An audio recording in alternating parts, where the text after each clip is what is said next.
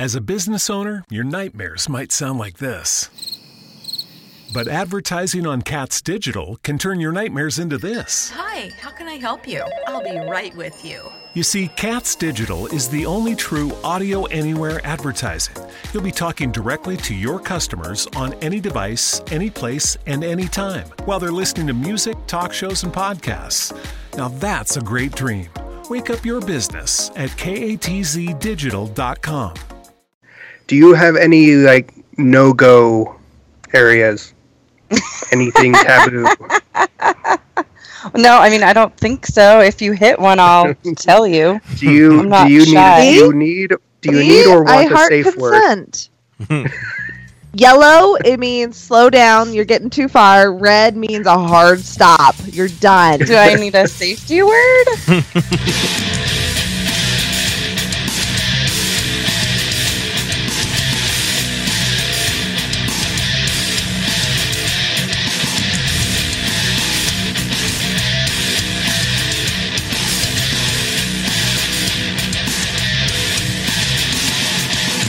Hey everybody, this is the Utah Outcast. We're a very much uncensored and unabashedly atheist show coming at you from the great and spacious state of Utah via podcast and YouTube. We strive to bring you some news you missed, have some fun with real audio, and oh so much more each week. For each topic we find funny, infuriating, or just plain newsworthy, we make sure to consume each with as much skepticism and as much irreverence as legally allowed by our church-ran legislature. I'm X, and I'm your host. This is episode number 73, and let's find out what everybody's been up to this week. But before we get to that, I'd like to welcome to the episode my usual cabal of hardline atheists and steadfast election aficionados, Kyle Steen, Blake, and Felicia Entwistle. Jeff hello. Might be making it to the show. I don't know. We'll see soon enough. Anyway, let's get into community stuff. So, as always, we're supported by and funded by our patrons who, without their love, this show would not be the juggernaut that it is right now. These four bastions of badassery are Robert Jones, Dan Ellis, Luis Cruz, and Jeff Linville. Thanks to you guys, more and more people are listening than ever before, and we're sounding better and better each week. We do have a little bit of extra praise to give to Danny Lopez, who really, really loves the show. So thanks, Danny, for all you do. Sorry, no dick jokes this week. With these 5 people that decided to contribute at least $1 an episode to the show, that doesn't mean that we don't give love out to others who are listening and enjoying the episode. So if you want to shout out, all you have to do is give us a 5-star rating on iTunes, a subscribe on YouTube, or a follow on Twitter, Instagram, or any of our other social media platforms, of which you can all find us at Utah Outcast. Speaking of subscribers on YouTube, our newest is Michael Thompson. Hey, Michael. Welcome. Hopefully you're enjoying the episode. We had a couple of new Twitter followers, but I think the one that we had this week was Corey Aldridge, which I was shocked to see. He is a professional baseball player. He has like 27,000 people that follow him. I'm like, hey. Oh, wow. Yeah, I'm like, hey, great. Hopefully you're an atheist, not some guy that mistakenly clicked on something. So, oh no, that's not what I meant, guys. Oh no, totally I didn't mean to do that. No. So now that we've got all that out of the way, how's your guys' week been? It's been okay. See, this is why we cut the highs and lows, because we could do it here. Oh man. You just stubbed the shit out of your toe.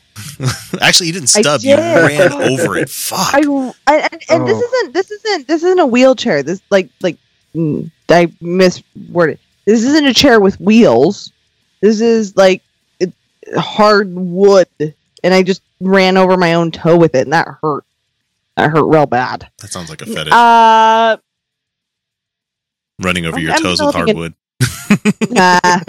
I'm developing a new relationship with pain anyway, so as long as you're not trying to open a little box that chains are going to pop out of and say, oh, the pleasure we can show you.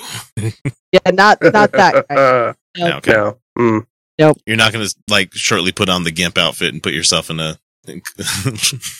actually no, that might no that might work for some people. I don't know. Riding crops are neat. Yeah, interesting. They can be. My week has been nothing like that at all. It's been fun. I'm about 3 days behind on uploading YouTube stuff for the show. God damn it, I feel terrible for that. But yeah, it's been an interesting week. It's been an interesting week, and it's going to get more interesting as I will probably release this episode before the election happens on Tuesday. So it might come out on Monday, it might come out on Tuesday. Right. But it's not going to be on Wednesday because by Wednesday, you're probably going to know who won. So, and we just, we have stuff we want you to listen to and read. So I just need you to know that I'm real anxious. And, and I think this country has a good chance of showing us how dumb it can be. No, it's just real scary though, guys. Yeah. Oh yeah, no, I'm really scared. Yeah, next show is we're either going to be very relieved, or we're going to be discussing our exit strategies. Yeah. No, I will. I will be La Resistance, but I will probably go back to hard drinking. I mean, calling it a year. If Trump becomes president next week, I'm getting fucking shit hammered on the show. I will sleep on the couch, or I'll sleep down here in the basement. I don't give a shit. I'm going to be sloppy as fuck. I'm going to be drunk. I'm going to be drunk from Tuesday until I die. Which will be that's next really going to be the only way to survive. Oh God. Okay, so I have to tell you about my week, because this was so November started. So yes, it did, Kyle. So National Novel Writing Month, which I've done a few times now. So it was okay. Life's going to get back to normal for me, and I'm making time, and I'm going to do this, and I haven't started yet because life has a way of making other plans. Yeah. Hashtag no babies. Yeah. That's for me. This wasn't for me. This wasn't the kids. This was just lots of work shit coming up, and I don't know. So the other day, I was coming home from work, almost home, just about to pull in my driveway, and my phone rings. I've been there. So yeah, phone rings. Oh, it's my mom calling. Wonder what she wants. It's a little unusual for her to call. Usually she'll just send a text if it's something. Yeah. So I answer, and it's not my mom on the phone. Is it someone holding her hostage? It's somebody else saying, "Is this Kyle?" Yeah. Okay. We've got your mom here, and don't tell me she fallen and can't get up. No, she was she was at the she was at a local postage store, and the rear hatch of her car broke. The hydraulic on it broke, and it fell on her head. So she had a pretty nasty gash on her head. God damn. So God.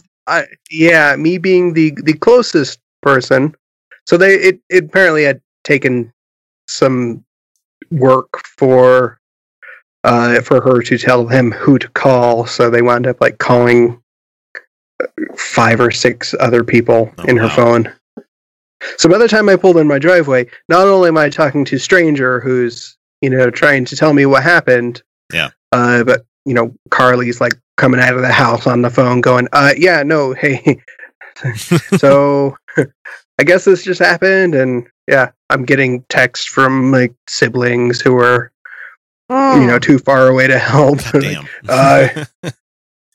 Okay, I'm 2 minutes away from where you are. I'll be right there. So I had to go and sign all the paper. I had to sign all the paperwork from the paramedics. Who, if somebody gets hurt in your store, you call the paramedics. That's what you do, right? So it was a little alarming. So I get there, and the car's there, and there's a trail of blood leading from the back of the car into the store. There's a big smear of blood on the hood. There's blood all over the store, and they have her head bandaged up. She looked like those pictures you see of Civil War soldiers with big obscenely large bandages all over their head. I have done those bandages, not on anyone bleeding, but I've done the bandages. Yeah. So that was fun, and that there goes my night. It's like I'm gonna get home. I don't have a movie I need to go to. I don't have a podcast I need to do. All my work is done. I'm gonna sit down and I'm gonna do some writing until I have to go to bed. This is gonna be a good nope. Fuck nope. Fuck your NaNoWriMo.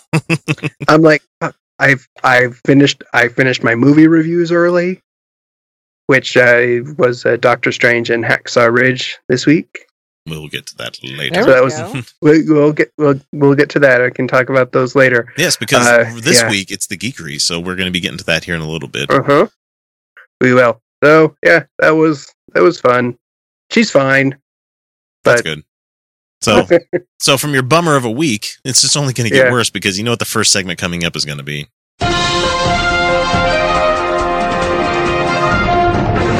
It's time for News You Missed, where we bring you headlines that you might have missed out on or we feel deserved a lot more attention than they got on the network news. So here we go. The first one that we have up here is actually a breaking story that Kyle just brought us. I don't have the copy in front of me, so you're going to have to reference it here, Kyle. It was something about Melania Trump and apparently her immigration status. Yeah, so when she... let me get all the years right here so I can... So around 96, when she came over, she came to the U.S. on... With a supermodel visa. No, it was not a work visa. Oh, what'd she have? She just came visa. over on a travel visa. When you come over on a travel visa, you are not allowed to work. And it took some time to transfer that and to get a work visa so she could actually work. Yeah. It's come out now that she did work while here on a travel visa. So is ICE going to kick her out? You know, the people that support Trump? It is possible because when she naturalized, when she got married, during the immigration hearing, during the naturalization hearing, they asked, and these are all basically under oath court proceedings. Yeah. If she had worked before in the country before she got her work visa, which of course she said no, because if she had, Liar. That would have disqualified her. That would have disqualified her for gaining citizenship. Oh man, that's hilarious. So I don't know. There's no news or anything about whether anything's going to come of that or whether anything's going to happen. Yeah. But I honestly don't give a shit. Yeah, really. I don't really either. It's not something I care about. It's her husband and honestly, being a hypocrite. That's super shitty. Yeah, it wouldn't even be an issue if he were not being a shithead about immigration. Yeah. Right. So about that, let's bring up the Kirk Eichenwald news article that came up today from Newsweek. This is his third expose on Trump, and for some reason, nobody's fucking paying attention, or at least they are this time. They're finally paying attention to this one. So, well, this is a big one. Yeah, this is a hell of an article. This took me 20-something minutes to go through and highlight the stuff that I wanted to talk with you guys about tonight. So let's get started here. America's European allies have expressed alarm to one another about Donald Trump's public statements denying Moscow's role in cyber attacks designed to interfere with the U.S. election. They fear that the Republican nominee for president has emboldened the Kremlin in its unprecedented cyber campaign to disrupt elections in multiple countries in hopes of weakening Western alliances. You know, that whole, we should get everybody out of NATO that's not paying for us to be there kind of thing. Mm-hmm. So that's just the opening there. So American intelligence officers have privately briefed Trump about Russia's attempts to influence the U.S. election. This is intelligence officers, 17 intelligence agencies in the United States that said Russia is doing this shit. He has publicly dismissed all of that information as unreliable. Yeah, of course he which means he's either just being completely dishonest, or he's not smart enough to understand it, or he's just really fucking idiotic because, like a president should do, where they listen to their cabinet and they listen to the people from the different agencies that are reporting to them. and taking that in stride and working with it. No, he's deciding not to do any of that at all. He's like, nope. Yeah. Nope. It doesn't make sense to me. It's not true. It's not reality. I have a real reality distortion field. I'm Donald Trump. I have the greatest, the best, the most awesomes of everythings. So Trump's repeated glowing statements about Putin throughout the campaign, which there have been many. Yes. This is the same guy that said Saddam Hussein was like good. Like he enjoyed Saddam Hussein because, he kept that country in line, which he did out of terror and fear and, mass executions and shit like that, and chemical warfare against the Kurds and all sorts of other horrible shit, But no, he was a good leader. Yeah, fuck you, Donald. So about the statements about Putin throughout the campaign and his shocking comment that Russians were not in Crimea. Remember when that happened? Remember when? I do. Fucking vote. You better goddamn vote so hard. Vote correctly, damn it. Vote. I'm putting this out on election day. If you're listening to this in the morning and you haven't voted and you're on the fence, I don't know what the fuck you're doing listening to this show. But the thing is, you need to get out there and vote. Vote fucking Hillary. Vote for Hillary, you pieces of shit. If you have reservations, fucking suck it up. Suck it the fuck up. I don't give a shit if you don't like her. Yeah, for the sake of humanity, please. Yeah. Please. So this has perplexed some foreign officials who fear that under a Trump presidency, the United States would no longer stand with Western Europe in regard to Moscow. Oh, God. I can't imagine him allowing NATO to dissolve. That would be absolutely terrible for the whole fucking world. That's good. Goodbye world. Yeah, goodbye all of like Asia and Europe into one massive fucking country. And Russia's not nice about owning shit. Just look at what they did in Chechnya. Pussy Riot was arrested without charges for how long? Oh, how about this one? This is a new one you guys probably hadn't heard of, but there was a guy that was arrested in playing Pokemon Go inside of a Orthodox church because he said, you're not going to get arrested doing something like this. And he gets arrested on video playing Pokemon Go. And he's facing years for just being a Pokemon Go player inside of a fucking Orthodox church. So anyway, this is how Moscow has been operating its campaign. The hackers have been pilfering information from a variety of organizations, both inside and outside the Western governments. That is distributed to individuals who feed it to what a source told a European intelligence expert was a pipeline, which is common in intelligence things. You have a doc dump like on a website somewhere, or you do a blind drop or something like that. Anyway, the so-called pipeline can involve multiple steps before hacked information is disclosed through the media or online. For example, that source reported that documents in the United States intended to disrupt the American election are distributed through WikiLeaks. Mm-hmm. Your reputable fucking news source that you guys hold Julian Assange in such high regard over. Yeah, no, I don't think Julian Assange has any role in WikiLeaks anymore. No. I mean, I don't give a shit. They pulled his internet, so I don't think he's getting a chance to get on there anymore. So. No, he has not been running that show for a while now. No, it's entirely compromised. Now that they've kind of said, okay, the dead man switch, we don't need to worry about that anymore. So. Mm-hmm. But however, there are so many layers of individuals between the hackers and the organization that there is a strong possibility that WikiLeaks does not know with certainty the ultimate sources of the records. They're just taking whatever people give them that they say it's from and dumping it online. So throughout 2016, the site has been posting emails from various DNC organizations that were originally obtained through the Russian hacking. No big surprise there. I've never been a huge supporter of WikiLeaks to begin with because they hold stuff off until it's advantageous for them to release it, and that's bullshit. If it's truly a leak and a whistleblower kind of thing, you immediately drop the shit as soon as you get it in there. And so there's going to be a lot of people that say, you're being hypocritical about WikiLeaks, Chris. No, I'm really not.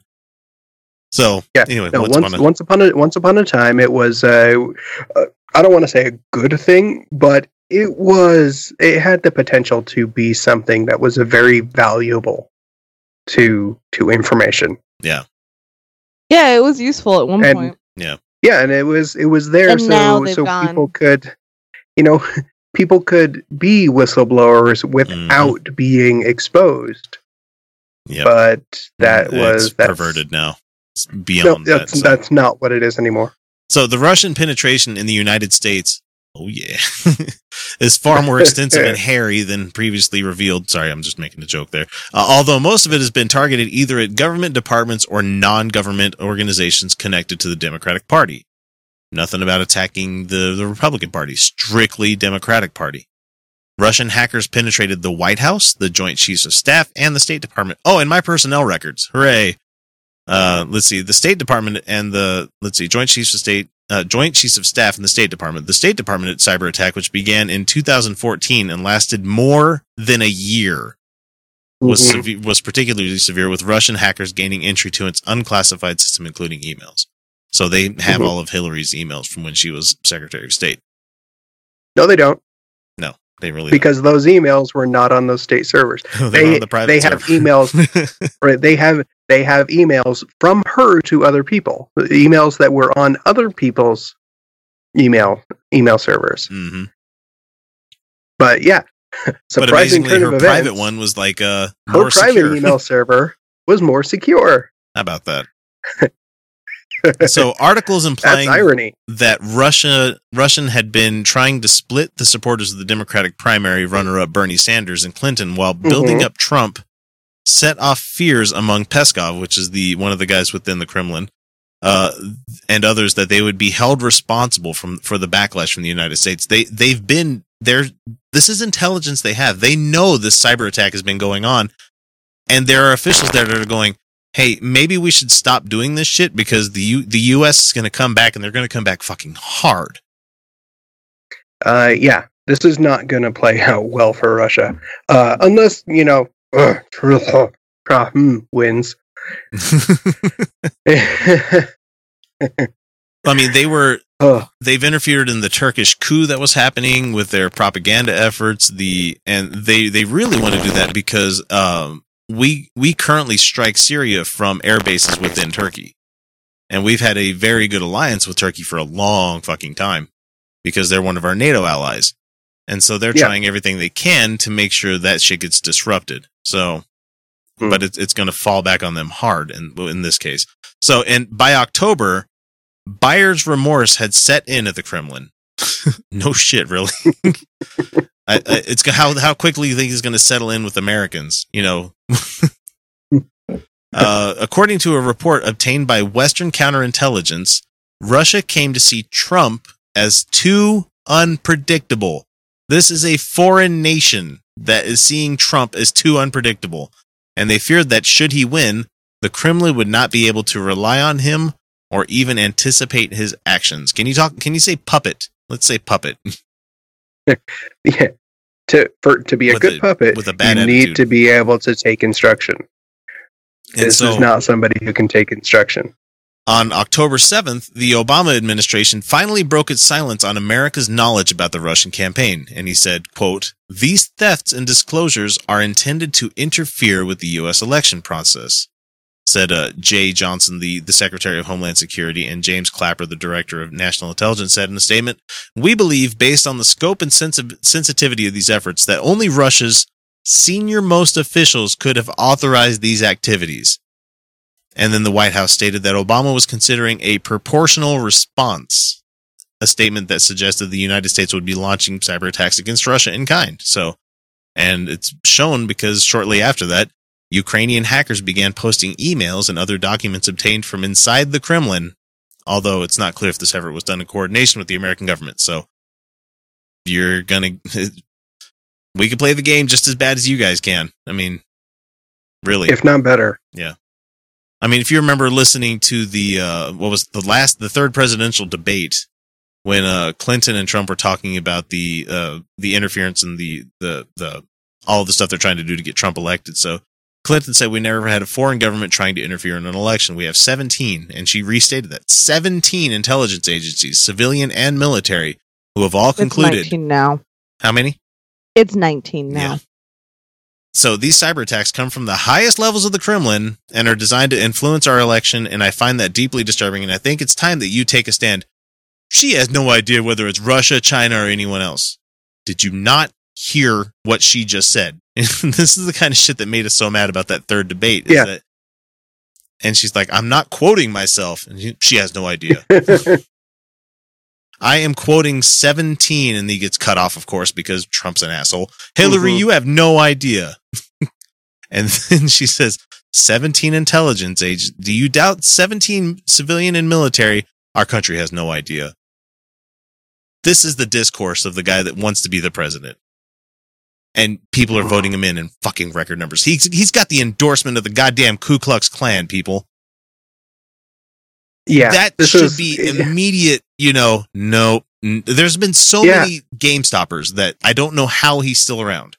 I honestly don't. Yeah, no. This is one reason, that's one very big reason that it makes me absolutely, makes my blood boil when people try to say that it's like we have to choose the lesser of two evils.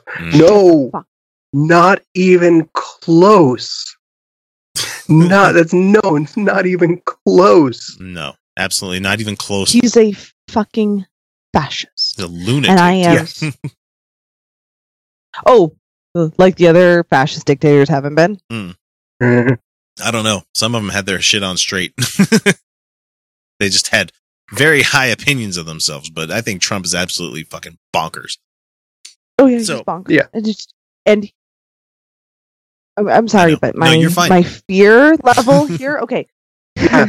You guys, and I understand that you're terrified too, because you're a rational human being. And he would be our boss. I forgot about that. I'd have to see his fucking picture at work every day. No. Yeah, but I'm a goddamn female. The opinions expressed on this show do not reflect the opinions of the federal government. They are those of well, actually, technically, there's one opinion I think might. This one actually does reflect the agencies of the government. So, to continue, we're almost done. You've got a lot more on the line than we do. Yeah, you do. Yeah. No, I'm actually having stress dreams about this shit. Are you gonna start? You gonna go get fitted for your burqa? He's gonna be like, I want all women to be modest in front of me. Everybody, modesty. Unless they're a size 2. You need to be at home cooking dinner for your husband. unless you're an 8 or above. Fucking Trump, man. So, to continue the article, all of the NATO allies are sure that Russia is behind the hacking. All of them. All of them. All. Not a question. Not an assumption. Not a we think. No. They know. There's some good reason. There's some very good reasons we believe it's Russia. And they made that shit public. They're like, no, we're publicly calling you out on this. You guys remember? Still, you're still defending them, and there are people who are claiming that Hillary Clinton likes to have sex with little girls. You guys, there are people claiming that Hillary Clinton likes to have sex with little girls because human trafficking because somebody mentioned walnut sauce. Which I read the recipe and it sounds absolutely fucking delightful. It does. No, it really does. Yeah. Just think of it, a garlicky Parmesan nutty sauce. It sounds fucking wonderful. Gorgeous. It sounds gorgeous. This is a thing. Just because you've never heard of a food thing doesn't mean it's code for having sex with children. I keep having wet dreams about pasta. You people are euphemising wrong. What do you mean by euphemizing? Euphemizing? Euphemismizing? Euphemising? Can you verb that word? I just did, goddammit. You could verb them nouns, but I don't know if you can verb that one. That's a hard one. Euphemismizing. Never mind. Anyway, euphemized. All of America's intelligence agencies are, too. The foreign intelligence services that had been sharing what they knew about this with the Americans, and Trump had been told about it.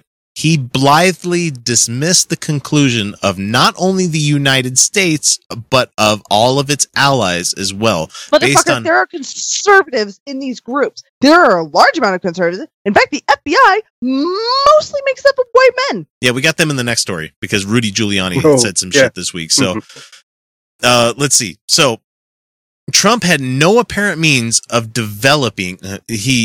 Based on absolutely nothing, Trump had no apparent means of developing his own information to contradict the findings of intelligence agencies around the world, and that he would aggressively fight to clear Putin and cast aspersions on the Western intelligence agencies. Let's blame the spies. Let's not blame the people that are actually doing the evil shit.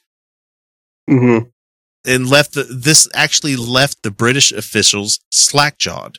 One former British official who's spoken to numerous members of the government said that they didn't know what to think. A lot of people are now trying to connect the dots of all the data in the intelligence files and try to understand Trump. There are certainly a lot of conspiracy theories being bandied about, with no question that there is concern about what's going on in Trump's head and whether he would be able to work with them. So, and the last paragraph that I have in the news item here, so we can get on with this. Officials in Western Europe say that they are dismayed that they now feel compelled to gather intelligence on a man who could be the next president of the United States, but believe they have no choice. Those are our allies saying that they're going to start doing spycraft on our president because of that. He is abhorrent. He's an abhorrent human being. He is the example of everything that has been wrong with humanity. He is fascism. He is fascism brought to reality television. He comes with fascism with reality TV and sound 40 at least. You're fired. No, that 40% of Americans are buying into it, and god damn it, all of this has happened before and will happen again. And for fuck's sake, America, for fuck's sake, like the rest of us, you white men might be abhorred. Like there's a good number of you out there, and I know it, abhorred with Trump's behavior. But the rest of us go, oh my god, what is this human being? Like, and then there is the propaganda against Hillary Clinton, which none of it stands up to muster. Like, she is actually a public fucking servant. She might be ambitious, and she might take pride in the work that she's done, and she might have even fucked up at a point or two. But she's up you. Yeah. Everybody does. To think that your politician running for whatever has not fucked up at one time or another, or said some gaffes and shit like that. When you're in the public eye for 30 years, you're gonna say some shit.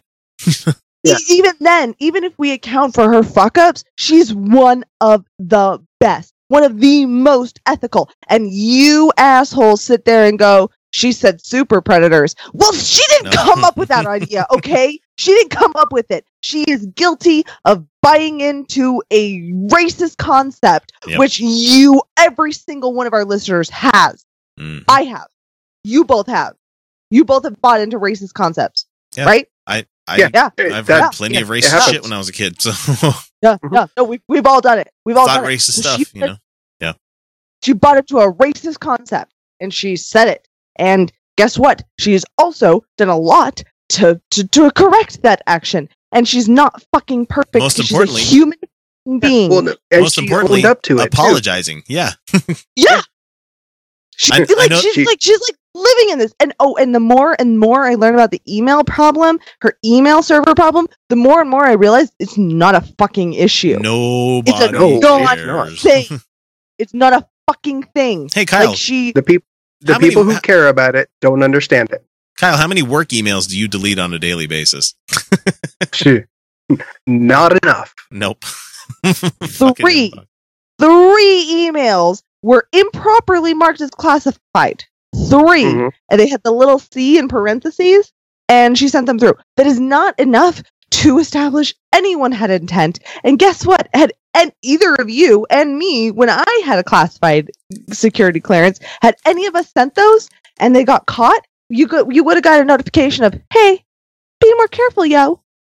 It would have been a little bit harder for me, but well, yeah, it depends. It would depend on what how it was, but for the most, Yeah, for the most part, we're not talking about criminal charges. Depending on who you sent it to. Yeah, if you're sending it to like the Russian pipeline, there's intent, but for the most part, it would just be it would be an administrative action kind of thing. That's the kind of thing you get written up. Yeah, not seven federal investigations. And somehow this makes her more corrupt with James fucking Comey, who's a registered Republican. Get into him in a second, but let's finish this one out. So the Western Europe has said that they have no choice to do this. Moscow is seen as a direct threat to their interests, of course, because they're on the fucking front lines. Russia is still goddamn huge, and they still have all sorts of crazy fucking weaponry. Like just this last week, they announced the Satan II rocket, where the warhead payload on the delivery on that is big enough to take out Texas. One rocket taking out Texas. And you guys, some of you guys listening here in Utah don't understand how fucking huge Texas is. Mm-hmm. It's huge. Almost the size of Alaska. It's huge. I mean, the maps don't give it justice. It's fucking huge. It is easily twice the size of Trump's hands. Easily. Many times over. So, Moscow is seen as a direct threat to their interests, both in its aggressive efforts to reshape global alliances for its power to damage Western Europe, which obtains almost 40% of its natural gas from Russia. Should the United States, the last remaining superpower, tilt its policies away from NATO to the benefit of Russia, the alliance between America and Western Europe could be transformed in unprecedented ways. And so, for perhaps the first time since World War II, 70 goddamn years, countries in Western Europe fear that the American election, should Trump win, could trigger events that would imperil their national security and do potentially irreparable harm to the alliances that have kept the continent safe for decades. That should fill everybody with some fucking dread. I've read this whole article and I'm like, why is this not bigger information? It's part of it is, unfortunately, it's so huge. It's kind of hard to comprehend all of it. Yeah, it was a long read, but it's worth every. Well, it's a long read, and it'll be in the show notes. You guys will be able to read the stuff I redacted out of it, and I didn't quote mine anybody here, so don't think I do anything like that. So anyway, the next news item, because it's a Newsweek article. Go find it. It's buy online. The magazine. Shit. Yeah, go buy the magazine. To understand the level to which we are terrified of Trump, Hillary Clinton is a damn good Christian. That woman has done Bible studies. She believes that shit. Like, there is all the evidence that she's a Christian. And we are still like, please? Oh, and there's no evidence that Trump believes in God. No, but he's got the evangelicals in his fucking pocket, as we'll hear when we get to Fun with Real Audio. But anyway, Rudy Giuliani confirms that FBI insiders leaked information to the Trump campaign. So he said today that he knew that the FBI planned to review more emails tied to Hillary Clinton before a public announcement about the investigation last week, confirming that the agency had leaked information to the campaign. 2 days before James Comey announced the agency was reviewing the newly uncovered emails, Giuliani teased that the Trump campaign had a, quote, couple of surprises left. And he says, you'll see and think it will be enormously effective, he said with an interview with Fox News. All of this led to suspicion that someone in the FBI was leaking information to Giuliani in the Trump campaign. And Giuliani says, I did nothing to get it out. I had no role in it, besides propagating it. Asshole. Did I hear about it? You're darn right I heard about it. And I can't even repeat the language that I heard from the former FBI agents. He also said that Comey's announcement to come, he expected it to come weeks before it did. So they waited until the most advantageous time, that the October surprise bullshit that they do, to drop this information. This is Giuliani again. I had expected that honestly, to tell you the truth, I thought it was going to be about 3 or 4 weeks ago. They sat on it for a month. Because way back in July, this started. They kept getting stymied looking for subpoenas, looking for records. If you can't get a subpoena, you don't have a case. There's not a case here. If your judge says you don't have enough probable cause, you're not getting a fucking subpoena. There's not a There's nothing here. There's nothing here. And so, of course, to cover his ass on this one, he said, I'm real careful not to talk to any on-duty active FBI agents. Bullshit. Yeah. You talked to Comey. I know you did. Hillary Clinton has been the most investigated political official pretty much any of us can remember, and she has nothing. Remember, like, what the longest running Speaker of the House was diddling kids when he was a high school teacher. Like, this shit. Oh, yeah, like, Denny Hastert. Yeah, forgot about him. She has nothing. She has nothing. Yep. She has nothing on her. Like, she might not be perfect. Jesus Christ. But she has been, and every sin that she has is seen as the utmost worst. And oh my God, how do we not realize that this is just deep, entrenched misogyny? Yeah, I was because it's because it's a woman. It is. It's because she's a woman. Just listen to all the talking that people did when she showed up at debates wearing a different outfit than what people were expecting. Oh, would you look at that outfit? Like, nobody fucking did that except for me during the debates when I was talking shit on Actually, people. No, the first debate when she walked out, because my boss and I had been saying, like, what is she going to wear? It's going to be interesting. Like, because like we thought of like as strategic, right? Mm-hmm. Like, we were like, ooh, what's she going to wear?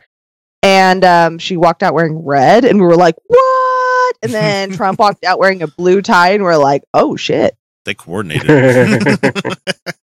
But, so anyway, let's get a palate cleanser and move on from that for a minute. Let's talk about the Bundy brothers, shall we? The fucking palate cleanser. This is a palate cleanser because Ryan Bundy said on the phone, probably with his mouth all fucking askance like it always is, because he looks like he got done kicked in the face by a fucking horse. You know, he did. Yeah, as a kid, because he was up on a ladder trying to fuck a horse. Probably. He got all Mr. Hands. Yeah.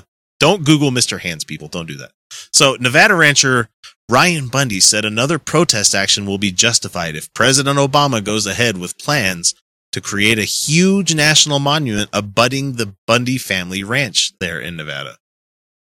So, for people that don't know, Obama's used the Antiquities Act almost more than which president was it that set it up? God damn it. Roosevelt, wasn't it? Roosevelt. I believe Roosevelt was the one that set it up. And so... Yeah, he was a big fan of that.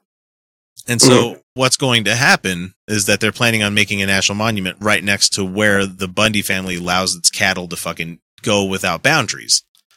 Don't those cattle still get to graze on that land? No, because they bought all of the rights back to turn this into a national monument, you know. Mm-hmm. They lost their grazing rights, but they're still letting them out there because that's what we've always done. Anyway, so they lost their grazing rights because they wouldn't pay. They wouldn't pay for it. Yeah, that's really the reality. It was cheaper than it had been private land. Yep. Read the Declaration of Independence. It says right there, if the government becomes abusive, it's our right and our duty to abolish the government. Actually, the Declaration of Independence is an legally binding document. If the government won't restrain itself, whatever happens is their own fault. It's your fault that I'm hitting you. Why aren't you being a good housewife? Why? Okay, I'm not gonna lie. Like, this entire election and the amount of justification for like sexual assault, like, has super duper triggered me. Mm-hmm. Like, because I recently realized that I'm living with like a certain level of PTSD where I have like literal flashbacks to my abusive marriage, like literal flashbacks. Like, I mean, I'm not like acting them out, but like, I'll be sitting in my car and all of a sudden, like, I'll be so entrenched in a memory. Yeah. Like, I'm just sitting there, right? Like, it's not when I'm like distracted and doing day-to-day shit, right? Not when I'm working. It's like when I'm doing nothing and all of a sudden I'm flashing back to like, and all of that shit has been flooding back to me. Mm-hmm. And this fucking time period. Like, I am just living in it. I'm like living, and it's just fucking, it's there, and it's really fucking upsetting. So Ryan Bundy is angry that Obama, before he leaves office, may he use his executive power under the 1906 Antiquities Act to impose new restrictions on Gold Butte, a 350,000-acre parcel of pristine desert wilderness just south of the Bundy family ranch. Harry Reid, the Senate Minority Leader from Nevada, has worked to protect the area for years and has described the monument designation as one of his final goals before retiring this year. Bundy, who's 44, wouldn't say whether he and his family would encourage some kind of anti-government action over Gold Butte because I never say what we will do. But he asked when they asked him whether violence was justified against an abusive government, Bundy said, "Why don't you go ask George Washington?" Oh, for fuck's sake! Yeah, this guy's okay. But there's the parallels are not the same.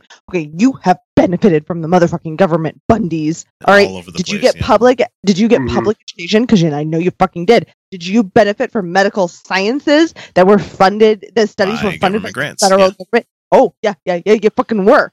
Have you hired people who were funded by the federal, how about those years where cattle didn't come in so good and you needed help? I'm sure you took federal fucking help. Did those are good programs, but your motherfucking ass just sees it as you pulling yourself up by your bootstraps. Fuck you. He repeats the fucking argument we hear here in Utah all the goddamn time, especially with like the Bears Ears National Monument that they're planning on setting up. So the Constitution does not grant the federal government power to own large tracts of land, nor does the president. I'm pretty sure it does.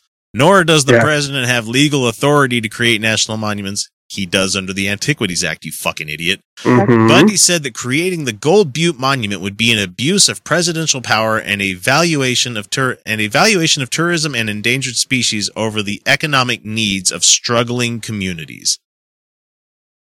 You don't understand at all, do you, Mr. Bundy? No. But that's because what he wants is to graze for free. Oh, wait, we're getting to this. The government should be scared. They are in the wrong. The land does not belong to the government. The land belongs to the people of Clark County. That's what it means.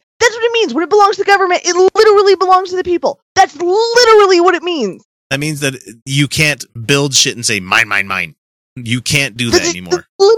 It literally means that when it belongs to the people, it belongs to the government. Because we have a democracy with a public sector, which means that when that land belongs to the government, it belongs to the public. Everybody. Yeah. Right. Literally everyone. So when you let your cows graze on that land, you gotta pay the people back. Yeah, it's literally doing that. Yeah. So it's literal at cost. He says, it is not. Bundy says, the only peaceful resolution to all of this is for them to obey the Constitution. Read it, understand it, abide by it. There doesn't have to be violence. None of that has to happen if they would just abide by the Constitution. They don't even pretty sure they are, and I'm pretty sure you just don't understand it. Here it is. Here's the line I was looking for. Why there was a Revolutionary War. They don't even understand why there was a Revolutionary War. Jesus Christ. We wouldn't have a Revolutionary War if the English government had granted representation of the colonies. Yeah. Like that wouldn't have been a problem. Seats in Parliament, we would still be England. Yep. Or like Canada. Yeah, probably more like Canada. So Obama has already created and expanded 27 national monuments, more than any other president since Franklin D. Roosevelt. For many generations, ranchers in Bunkerville have paid a fee to graze their cattle on the Gold Butte land. But nearly all of them allowed the Nature Conservancy and the other groups to buy out their permits years ago. The Bundy family, which still has fewer than 600 heads of cattle, is the last full-time ranching family in the area, the last one. Their animals still graze free, as they have for years, in defiance of federal courts twice ordering the Bundys to desist. They've given them opportunities. They're not even attacking the cattle. No. Let's go federal government for not needlessly killing animals who aren't guilty. Thank you. I honestly thought when this was happening in 2014, they tried to remove the cattle. I thought it was going to go Ruby River. I thought there was going to be straight up, murdering people. I thought it was going to end badly. And the government thought that too. So that's why they stopped. That's why they backed down. And a lot of us are like, uh-oh, that's not good, because that's just going to embolden these people, just like them being found fine and dandy with their Malheur thing that happened. So a coalition of environmentalists, the goddamn environmentalists, tribal groups, the people that actually know the land and give a fuck about it, academics, and some business owners eagerly support this Gold Butte plan, because guess what? If it's a national monument, guess who's going to come there? Tourists. Fucking idiots. Gold Butte has captivating landscapes that Americans across the country would love to explore. Fuck, I would go. It's really close. Said I would like to. Said the Sierra Club executive Michael Bruni said in an interview. But it's also home to thousands of archaeological sites that currently have no protection, and that could be enjoyed and studied for future generations. So in the 2 years since BLM withdrew from the area, there has been vandalism, graffiti, habitat degradation through off-road vehicle use, because you're fucking four-wheeler users. And so Reed has had the highest profile been the highest advocate for the project. He's devoted much of his career to brokering such deals. During his 34 years in Congress, the amount of federal land off limits to develop in Nevada has grown from 67,000 acres to 4.8 million acres. All right, listen the fuck up. He has busted his ass to make sure that that land stays pristine, and it should. Third-party voters. You don't need to be out there. Third-party voters. Oh, I just don't like either of them.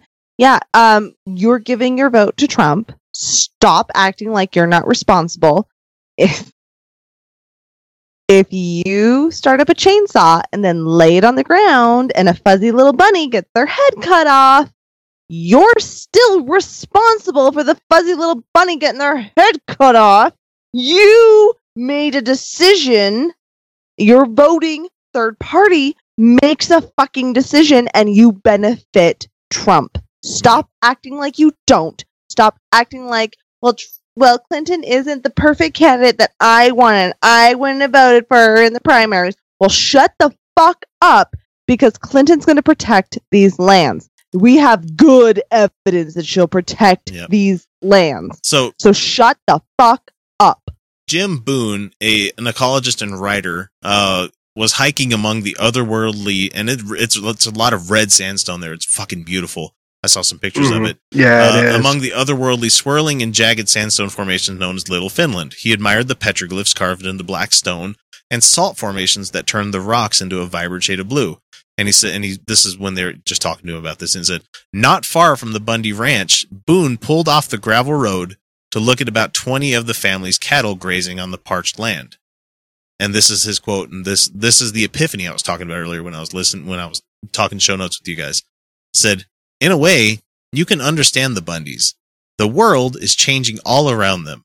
The environment and the politics, and all they want to do is have the world stay the same and let their grandchildren do exactly what they did. So, ladies and gentlemen, this fucking statement right there is the statement of the entire fucking election. Holy shit. Because all they want to do is have the world stay the same. It doesn't. It never has, and it never will. No. And that's what we're dealing with. We're dealing with old fucks that don't want the world to change. They're afraid of everything becoming not what they grew up with, and sadly, they want to keep tearing things apart as they see fit, regardless of the evidence of the problems that can cause. And we can make compromises, and there is plenty of places for us to be able to graze and have cattle farms, and they just want to completely consume because that is the way they grew up. Yep. So I was going to finish off the news with a terrible, horrible story, but I'm going to save you guys from that one because we need to jump out of here and jump into the geekery. So this is the time where we're going to hit our first break. We'll be right back. This is Kyle. This is X. This is Felicia. Utah Outcast. Be right back. Hi, this is Dan, Brian, and Matt with the Godless Revolution podcast. We've had a lot of great guests on this show. such as Russell Glasser, Dan Arrow, Brian Fields, David Silverman, Doug Mesner, a.k.a. Lucian Greaves, and Joey Kirkman, whom we love a lot. We've also had a lot of really cool local guests, and we're a podcast that likes to fight for the separation of church and state and against anti-skepticism of all kinds. You should give us a listen, because if you don't, you're going to be really sad. Make your ears happy. Listen to the Godless Revolution podcast. Okay, so after the horrible news segment, oh god, it was terrible. Oh my god. We're gonna lighten things up a little bit, and this is the geekery for this month. So welcome to the geekery, the one segment where we allow ourselves to be ourselves and talk about all things geek. We take a break from right-wing religion and politics and generally talk about something a little bit lighter, but of course with our own twist. So you're amongst fellow geeks. You can relax for a minute and just, take a load off. So, the Wonder Woman trailer. Let's start with that one. Oh, that looks so good. I can't get my hopes up. I cannot get my hopes up. I cannot do it. I can. I'm a DC. I'm there. I'm with Wonder Woman. I want it to be good. I'm hoping it's good. I'm pulling for it. I love Gal Gadot in that role. But I especially love Chris Pine. Yeah, yeah, I know. I really do think that if they can make a really good movie, this is it. Although there's no excuse that the others couldn't have been good. But the problem is she was my favorite part of Batman v Superman. Like she was like the best part. Like she showed up and I'm like in the fight scene. I'm like, yes, now we're gonna have fun. And then she was only there for a few minutes, and you're like, oh, okay, I'm bored again. For me, it was even more than that. It was when she showed up at Lex Luthor's place, uninvited. Oh, yeah, no, she was the best part of that movie. She was like, every time she showed up, I'm like, she showed up wearing that dress, and I'm like, God damn, she's fierce. Look at that outfit. I know. And she's flirting with Bruce Wayne. She's like, yeah, I'm more woman than you can ever handle. She's not tiny. She is not tiny. Gal Gadot is badass. I love that lady. She's like muscles for days, and I'm just like, I love you. Yeah, my favorite part of the whole trailer, if you guys haven't seen it yet, really go fucking watch it. But like it shows that Amazonians are not, bulletproof like she is in so many other rebirths of. It's her gauntlets. Mm-hmm. It's her gauntlets that are bulletproof, but she's generally impervious when you watch a lot of the other comic book like adaptations of her and the comic book she's itself. She's badass. Of course, you have to be. You're on an island full of women, hot women. She can tie me down and do naughty things to me. That lasso of truth, But it's not just it. You know the history of Wonder Woman, right? Ooh. Yeah. Oh, yeah. I mean, Kyle does. I was going to say. Yeah. Oh, yeah. Of course. I know the creator of her was actually like a huge feminist. He believed in female equality, but he was also a bondage fetishist. He created. He was the same guy that created the lie detector. Mm-hmm. Oh, I didn't know that detail. Bullshit thing. It's a bullshit test, but man, it has all sorts of straps and everything to make you, it's definitely bondage and related. Let's put it that way. So bondagey, like when I'm like down, I'm like, yes, Wonder Woman can tie me down and do all sorts of things to me. That sounds fun. I'm so happy to see such a female positive figure coming out of DC finally. I mean, so many people at Halloween this year, and I knew it was going to happen. It wasn't as bad as I thought it was going to be, but it was like Harley Quinn apocalypse, Mm-hmm. all of these Harley Quinns, and I'm like, guys, don't let your daughters emulate that person. No, that's a terrible figure. She's an abuse victim. She's powerful and she's great as a character, but she's a tragic character. It's sad. You shouldn't be like, Harley, Like, are we dressing up as Lady Macbeth all of a sudden? Like, Lady Macbeth was a stone cold bitch, man. She was stone cold. All right, so Ophelia. Oh shit, we just are we having our daughters? Are we having our daughters dress up as Ophelia? Kills herself? Like, is this who we want? And like, she was supposed to be a tragic character, right? Like, you're not supposed to emulate Ophelia. You're supposed to feel for her. No, no. You're supposed Wasn't to that a Natalie Merchant album? Ophelia? I can't remember. I don't Deep cut there. Shut up, X. But anyway, the scene in the trailer that had me going the most was when she was wearing like the British clothes of the 1900s. Mm-hmm. Right. And she's like, how do you guys fight in this stuff? And like Etta Candy's looking at her like, fight? What are you talking about? And the Gal Gadot's like doing like a vertical kick wearing knickers and shit. And I'm like, that is badass. I was like, I love that. Amazing. She's like trying to stretch out and this shit. She's like, this doesn't make any sense. And I'm like, I know it doesn't. You're the best. But it's just, you could tell that there's going to be a point in the movie where she's trying to keep everything under wraps until she gets to the front line and she's like, fuck this. And so we have our Steve Rogers Captain America moment. So I think if they emulate the first Avenger enough, but make it considerably different, because the first Captain America was kind of dull. I'm not going to lie. I liked it, but it was dull. A little bit. Yeah. Yeah, but she's already been spicy. Like, she was spicy in Batman v Superman. She was like, she was her own entity. Like we were familiar with Batman. Well, like, and the real plus, the real plus that DC and Warner Brothers finally have decided what they're going to do is they have Jeff Johns running the story. So you have Kevin Feige at Marvel, who's the movie runner. Like, his name's attached to every movie. Right. He's the one that's keeping all the details straight, all the timeline, all the characters, all this and that and the other thing. That's out there. And so with Jeff Johns, who is an amazing fucking comic book writer, love the guy. A lot of people don't like him. I personally like a lot of his shit, but he's done wonders for the DC universe, and he's got that encyclopedic knowledge that you need to keep all of this shit straight. So I'm glad to see this is the first of the DC movies where they finally decided, hey, we need somebody to run everything. And so, I mean, and how glad are we to have an Islander doing Aquaman? That makes fucking sense. Oh man, I still watch that trailer for Justice League. That Justice League trailer still gives me wood. I'm not even gonna lie. The part where Barry Allen's looking at the Batarang coming at him, and he's just like, "Holy fuck, this guy's Batman." Jason Momoa gives me like giggles. Oh, and the character of Arthur Curry is a great fucking character. There's been some really good runs of Aquaman. It just sucks that he's got so much baggage from the classic animated series. Look, I watched a video today to relieve some of my anxiety of dolphins recognizing themselves in mirrors, which they totally do, by the way. Like, you watch that video and you're like, nope, they know what they're looking at.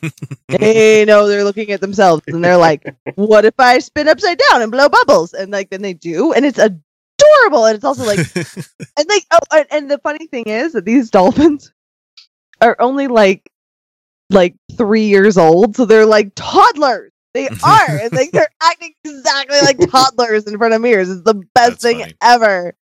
And so Jason Momoa, like Aquaman, like I'm like, yes, this all the time, please. Wonder Woman and Aquaman. That's all I give a shit about. I didn't think this was gonna happen to me, but I am kind of over Marvel lately. Like, it's not Winter Soldier. What's the newest one? Civil War. Yeah. That's Civil War didn't hit me. Oh, for me, that one made my love come back, because it was kind of waning with Ultron. I liked Age of Ultron, but it was like, that was more of a placeholder movie for me than what you got with Civil War. And that one, there's so much good action. God damn it, there's so much good action. Though it was good. They had a good story. They had a lot under the surface. Yeah. That I wish they would have. I wish they would have gotten more into. There's nothing more in depth. Like, my issue, like, I love the characters in Marvel, but like, where is our diversity of these interesting characters at this point? Yeah. Like, I'm seeing the same stories over and over and over, and I'm like, welcome to comic book movies. You guys have some good stories to tell here. Can we start telling them?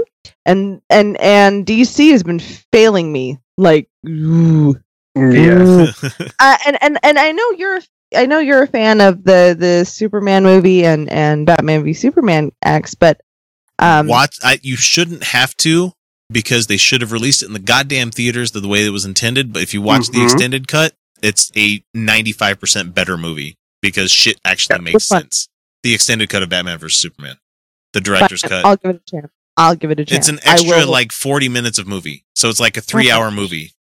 That's because Zack Snyder does that. He doesn't know how to edit. Vape inside. So that's fine by me. Like I fuck me. I watched 13 hours of Luke Cage. I'll watch. I prefer the extended editions. I of like Lord getting of the to Rings. hear stories. I love being able to hear. Yeah. No, I love that shit. Yeah. No, but the Superman. Forgetting the name. Man of Steel. Man of Steel. Yeah. Which I watched it at the screener with Kyle, and both of us walked out and we're like, now that's a fucking Superman movie. Yeah, I was actually down. Because all we had was like, shit, I've finally been engaged by a Superman movie because my opinion has largely been, I don't know why I give a fuck about Superman. Yeah. But then I walked out and I'm going, oh, I had fun.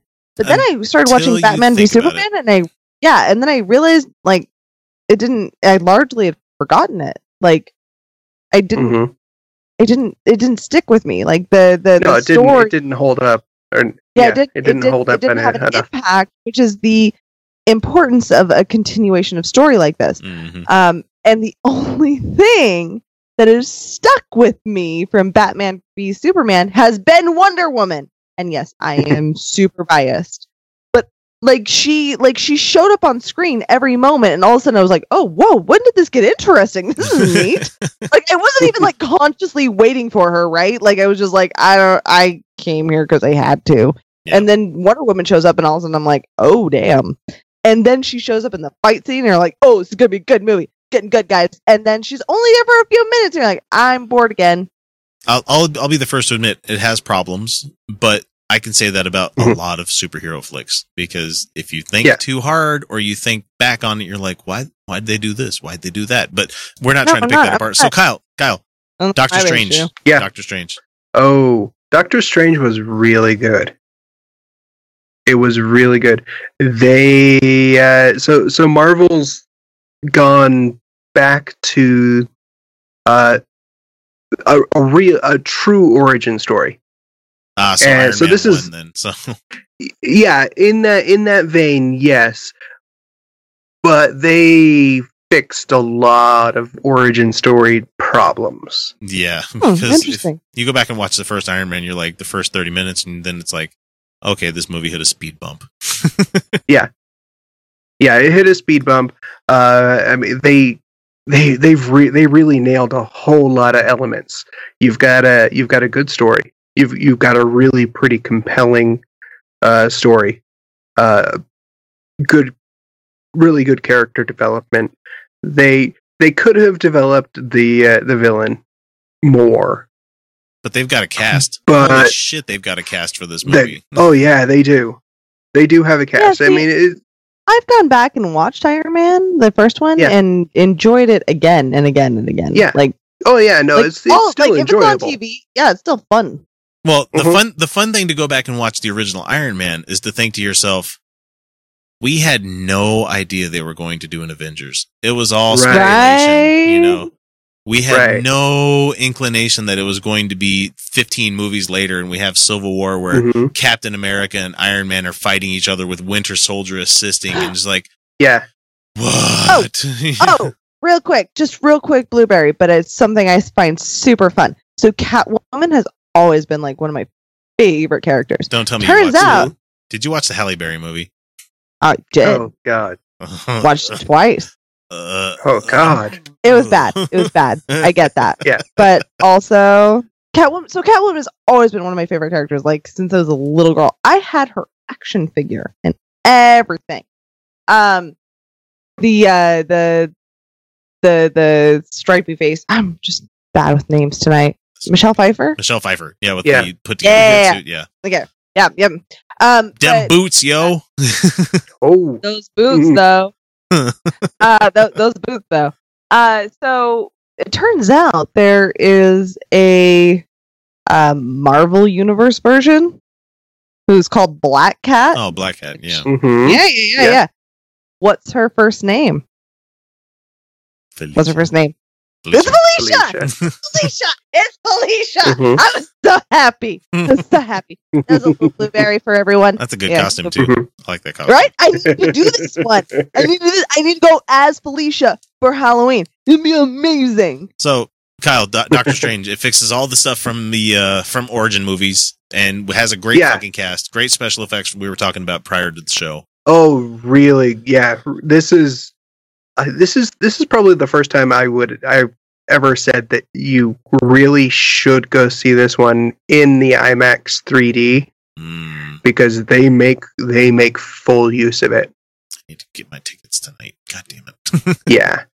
They make really good use of it, and the visuals in this movie are used very well because they use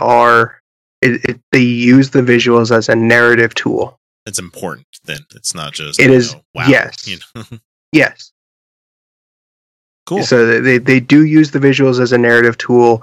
They use all these elements to introduce, explain, and expand a completely new element in that universe. Yeah, because we've already had the cosmic stuff with Guardians, and it's going to continue with Infinity War, and you have the regular Marvel universe, so you have the Avengers and everything else, and now you have the Mystic side of things. So, and they've been exploring that a little bit on Agents of S.H.I.E.L.D. with Ghost Rider as well. So they're kind of trying to embrace all the fronts of it. So we'll see. I'm looking forward to going to see it. So it gets a thumbs up from you. Oh yeah, it was very well done, and Benedict Cumberbatch plays a very good and very convincing asshole. It seems like he could. Shocked! Shocked! I tell you. Yeah, Stephen Strange is an asshole. He makes Tony Stark look just like a pussycat. Prior to humbling Tony Stark, right? Oh well, he only humbles himself so much. Yeah. Because he's still Stephen Strange. Yeah. And he's still, even at the end of the movie, he still insists on being called Doctor. So, moving on, we have the announcement of a Starship Troopers sequel, I believe. Ironic. We don't need a sequel because we had 4 and an animated series. That's fine. I'll take another Starship Troopers. That's fine. As long as it's directed by Paul Van Verhoeven or whatever, the guy that did RoboCop, because he made that movie charming. And there's a lot of people that watch it that they're watching it with the wrong fucking mindset. Yeah. I know you shouldn't have a movie where you have to tell everybody, hey, this is how you should watch this movie. But let me tell you, going back and watching Flash Gordon, knowing that it was supposed to be a campy spoof of the original serials, made a lot more sense than it trying to be a serious sci-fi movie. I was like, oh, well, this makes a lot more fucking sense now. This is why viewing art with an educated understanding of it can bring more meaning to the art itself. Yeah. And so there's watching... I'm sorry, I don't understand the argument like you should be able to just go in blind. No, I don't get it. No, sometimes you need some prompting. I think that's fine. So I don't know if it's a reboot or anything like that, but I personally really enjoyed the first movie, the first Starship Troopers. I even liked the other 2 sequels and the animated stuff that came out. I've even watched the anime from like the early the animated stuff that I watched. It would have been the 2000s. That was like my introduction to it. Yeah, I was all into it. That was my introduction to it. Like I had no idea there was any other stuff about it. Like that. And fuck anyone who judges me for that shit. That's not my fucking fault. That was my introduction, and I was all into it. And then as an adult, I realized that there was like more to it, and I also enjoyed that. Understanding context. Co-ed. Yeah, no, I thought it was a fabulous context. I thought there was a beautiful there was a great and anyone who says that art doesn't exist without its context, just shove it up your ass. Every art exists within context. Let's put it this way. And the first movie had Michael Ironsides playing a great fucking character. And you had Clancy Brown, Mr. fucking Krabs, as drill instructor Zim.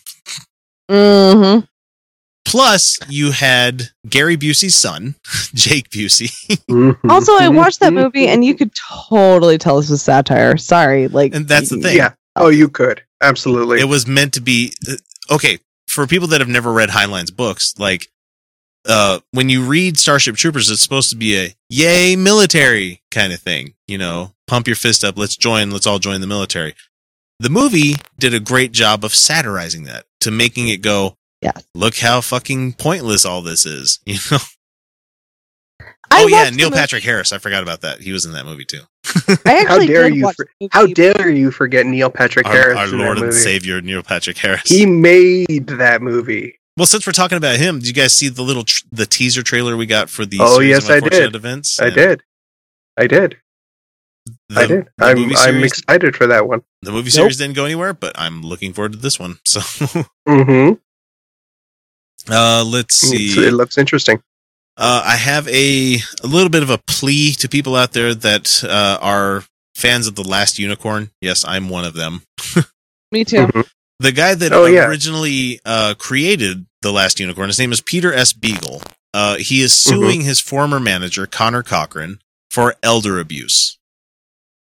Oh, God. Yeah. So Vice News ran a story about this. There was like a whole decade of abuse and cheating done in Peter's name. So just Google Last Unicorn Fraud. This comes from Reddit because I found this the other day, and I knew something was going on with it. But they had him... let's see, what is it? He was 77 years old, and they dragged him along on the tour to show the movie to places, selling a massive amount of merchandise, dragged Peter along to sign everything while making him sleep on couches. So... Oh, that poor man. So the Cochran guy pre-sold a lot of like merchandise and everything that ended up never existing. He failed to deliver for like over a decade. So he made his entire living out of scamming Peter and his fans. And the bad thing is like the manager guys managed to convince the family that it's in their best interest also to take advantage of their dad. So thankfully Peter Beagle has sued, and they're taking it to court. So they're trying to take this as high as they can go to get his rights back to this and everything. So if you are going to buy the movie anytime in the future or the books or anything like that, please don't buy anything from Connor Cochran or Conland Press. Take a look at and make sure you don't get those copies, because the actual writer, Peter S. Beagle, does not receive a single cent for that. So good announcement. So just keep an eye out for that one. It's too bad. The guy's is a nice old man. I've watched interviews with him. He made a great story. I fucking love that movie. I think it was actually a beautiful art piece. It was a great one. Oh yeah. I had something here about the other cool stuff that Obama's doing right before he's leaving office about setting up a better charging station corridor for electronic vehicles. That's kind of cool. That's very cool. Yes, it's going to be easier to traverse the United States in an EV now, so happy to see that. We finally have information about Ghost in the Shell, the movie that's coming out here pretty soon. And it's not going to be there's a lot of storylines that happen in Ghost in the Shell. You have Standalone Complex, you have Standalone Complex, Second Gig, you have the 2 movies, you have a bunch of other stuff, the OVAs that start up the whole thing. But this is going to take place during the Kuze part of it. So it was during the Standalone Complex Second Gig. It's not going to be Puppet Master. It's not going to be the second movie, which Jesus Christ, if you're an anime fan and you haven't seen Ghost in the Shell Part 2, you're missing the fuck out. You're failing as an anime fan, because that is one of the most gorgeous movies I've ever seen put to animation. Holy shit, guys!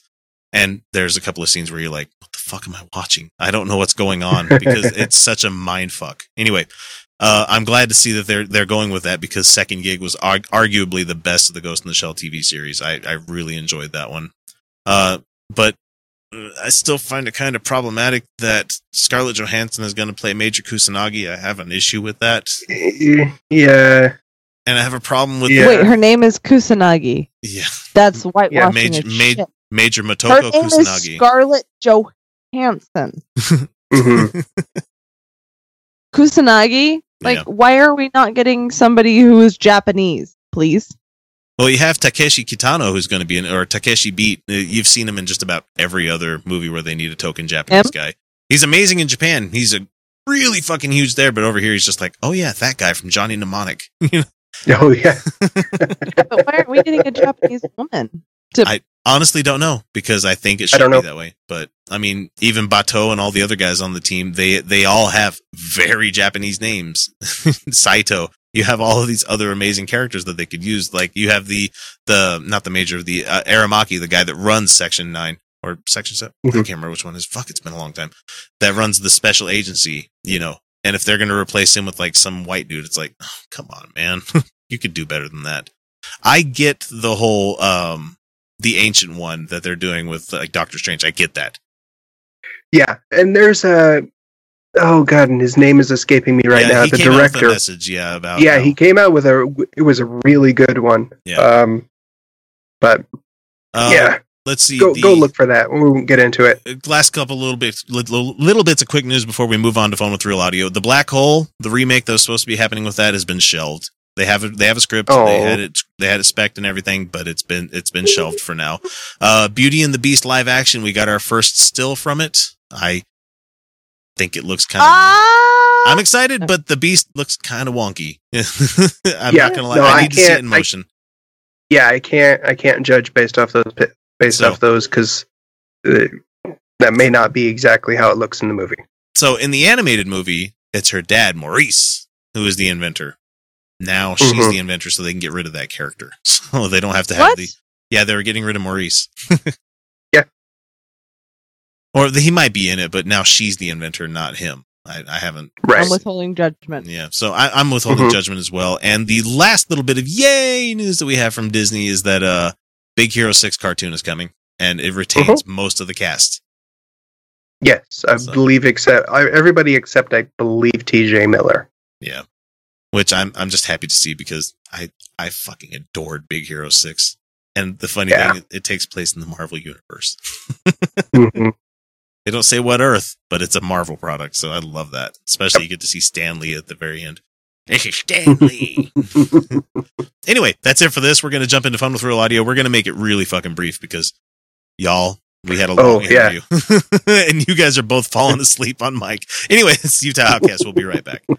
Do you know where Saskatchewan is? Probably not. It's in Canada. If you do, you might know a city named Regina. In Regina, there's a studio. And in that studio, there are, at least once a month, a bunch of skeptical atheist geeks and goofballs who get together to do a podcast. We are the Brainstorm Crew, and we're trying to help spread a bit of reason and critical thinking while still having fun. Never taking things too seriously, but still not accepting everything we're told. We go through different topics, exploring them in depth, and often disagreeing. We try to stick to provable facts, and we never trust a myth. That's why we say we're woo-free since 2013. You can find us on iTunes, Stitcher, or Spreaker under Brainstorm, or check out our website, brainstormblog.net. I can't promise you'll always agree with us, but I can promise you'll have fun listening to us. Okay, welcome back, and we're going to jump into Fun with Real Audio, and we're going to make it brief because we have an hour-long interview coming up for you here in a minute. Yes, I said an hour. It's almost exactly an hour, but it's really fun. You guys will enjoy this one. It's with Deborah Jensen from the Ordained Women, which you're going to hear some great stuff. Anyway, the first clip that we have up for you guys tonight, so we're only going to do two, just warning you guys. The first one we have is Glenn Beck, who wants to talk to us about Trump. And Felicia, you're going to love this one. And not in a fuck you X, you need to go die. This is actually one you'll be like, that's funny as shit. So here we go. It has everything to do with the devil you know is better than the devil you don't know. Mm-hmm. And I don't want her. Again, I don't want her. I do not want her. I'm not voting for her. I don't want anyone to vote for her. Why do you want Hillary Clinton? I know. But I will tell you that how do you put your name on Donald Trump? You have no idea what he will do. Right. Let me ask you this. As an audience, he wins on Tuesday. As an audience, are you okay with him coming after me and having and trying such a fucking victim, such a victim, Breitbart and everything else? Breitbart is kicking the Blaze's ass right now. Using the IRS to attack me and my business. The IRS doesn't work like that. Are you okay with that? Because if don't ask me that question because I really have a hard time answering it. He says that he can guarantee that that's the way it's going to happen. Oh my God, Glenn Beck, you think so high and mighty of yourself. You're not even on his fucking list. No, not even. Jesus you're Christ. Not on anybody's list. No, I'm going to throw Hillary in jail. That's what I'm going to do. It's like we have Chunk running for president. I swear to Christ, this guy, he just won't go away. All right, this last little bit's the best part. That is because I know him. I know his history. He is the most vindictive man on the planet, And he's right. Steve Bannon has said, anybody who stands against us, I will fight to my last day to destroy them. So you are going to be like the 355th day of 356 days.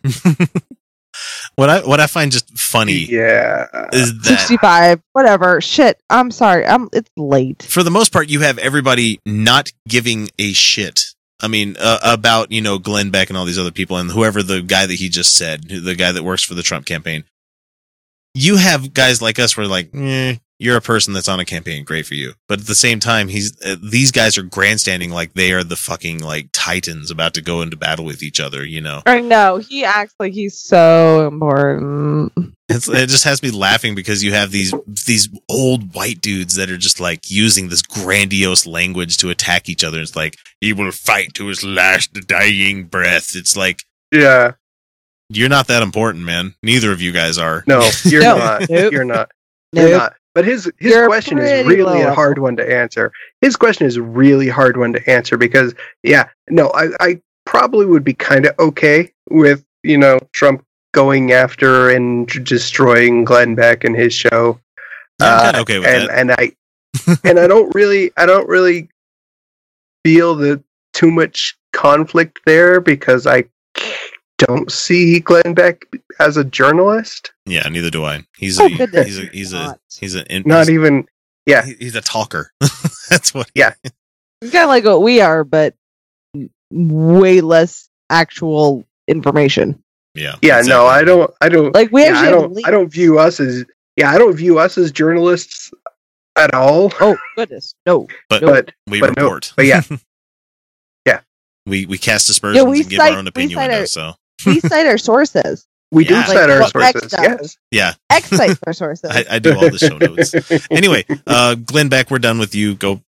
I find it funny that you have to say her so many goddamn times and play the victim role and not know how the IRS works after all this time. I'm sure you've run afoul of them before. It doesn't take a president going, hey, you see that man over there? Go fuck him. It's not going to be like that. Yeah, that's not the way. No. Okay, now we have a clip from the Jim Baker show. I knew it was going to be Jim Baker. I fucking knew it. I love the Jim Baker show. Jim Baker show. So fucking funny. Our president gave away the internet. What? The shit? What the shit? It's like, it's fucking insane. Just like, that first line. The stupidest. What the shit? Our president gave away. That doesn't even make any goddamn fucking sense. I want to hear that again. That's so delicious. Our president gave away the internet. Fuck you. Oh my guts hurt. The internet is not a thing you can just give. It's not like you put it in a box and be like, here, I got this for you. You can have the internet. This is the internet. You just gave away the internet. It's just the internet. It's just, Yeah. The internet is a collection. Plug it and plug it back in and it starts working again. The internet is okay, this is the very definition of the internet. The internet is a collection of specifications maintained by the Internet Engineering Task Force, the IETF, which is an international body open to every country. What a load of ignorant shit these right-wing evangelical Christian shyster douchebags are spewing. This is a comment I got from here. So it says, see here, it gives a link to its sources, like a good liberal does. The plan to privatize the organization called the ICANN, the Internet Corporation for Assigned Names and Numbers, blah, blah, blah, blah, blah, for short, has been underway since the Clinton administration has had support from every U.S. administration, including the Bush White House. Ever since the internet became a thing, every president has supported ICANN. So, yeah. A few days ago. And listen to this headline today. Internet crashes will be hard to stop after Obama's internet giveaway. You guys want to know the source of that headline? What? The Daily Caller. I lost you guys, so I didn't hear it. No, it's okay. The Daily Caller, it says, is where that headline came from. That's right. Not reputable. Not. That's all part of the globalism agenda. We're back to globalism. Globalism. President Obama is a globalist. Hillary Clinton is a globalist. Mm-hmm. And they want to reduce America to secondary status and make America on the same... Wait, there's one line you're going to hear, and then I'm stopping them because it's fucking hilarious. Level as another third world country or any other European country, not realizing... What? A third world country like any other European country. What? Does he not know what a third world country is? Does he not know that? Well, no. Can be clear. They don't know. They don't know what any of these things are that they're talking about. Give it away. They're broadcasting their goddamn show on the internet. Yes. Doesn't look like Obama gave it away there. I mean, fuck me. Maybe I don't know. That the reduction of America does not result in the increase of the other countries. That as America goes, so goes the world.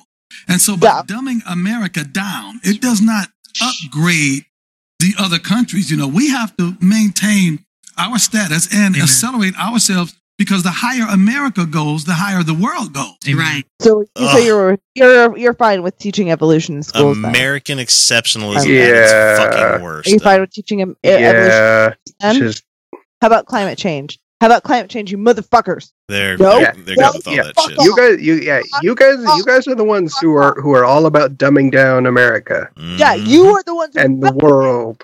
You're the ones who benefit from the dumbing down of America. You pieces of shit. And then you sit there and common sense actually matters more than education. We're so smart with our feelings. Fuck you. That's a great fucking line. Oh, fucking hell. That's it for, sorry, you guys are getting a very much reduced Fun with Real Audio this week. We're going to go jump into the interview, which we recorded already. No, we didn't. What are you guys talking about? We don't do that. What? Anyway. And never, ever manipulate any of this podcast. No, I never record things out of segment at all. Anyway, we'll be right back. See you guys in 1 second. Hey y'all, this is Tucker from the Atheist in the Trailer Park podcast. And I might live in a beer can, but I ain't no inbred redneck. And if you listen to my podcast, I'm gonna learn you something. And no, I ain't talking about how to marry your cousin and not have kids with 16 fingers and stuff like that. I mean, I actually talk about real stuff and teach people where the Bible stole its stories from. So y'all give me a listen, would you? Thank you. Okay, we're back and it's time for our interview, and this week we have a special guest by the name of Deborah Jensen from Ordained Women, who is also a professor at which college, Deborah? I'm sorry, I didn't get all the notes up in front of me.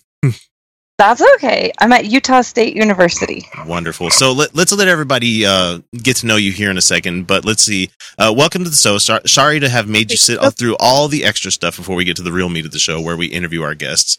That's just a way for us to lull you into a false sense of security before we go for the jugular. Like all those godless atheists do with all those delicious, sweet, plump babies. Anyway, yes. Let's let the audience get to know you. Okay, real quick. Disclaimer. Nothing that is said on this podcast is representative of the Utah State University in any way, shape, or form, and the opinions are merely that of Deborah herself.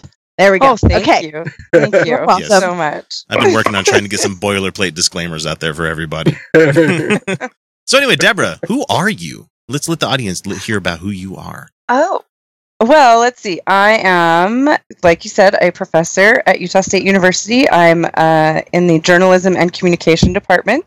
Ooh. I am a fairly homegrown Utahn from around here.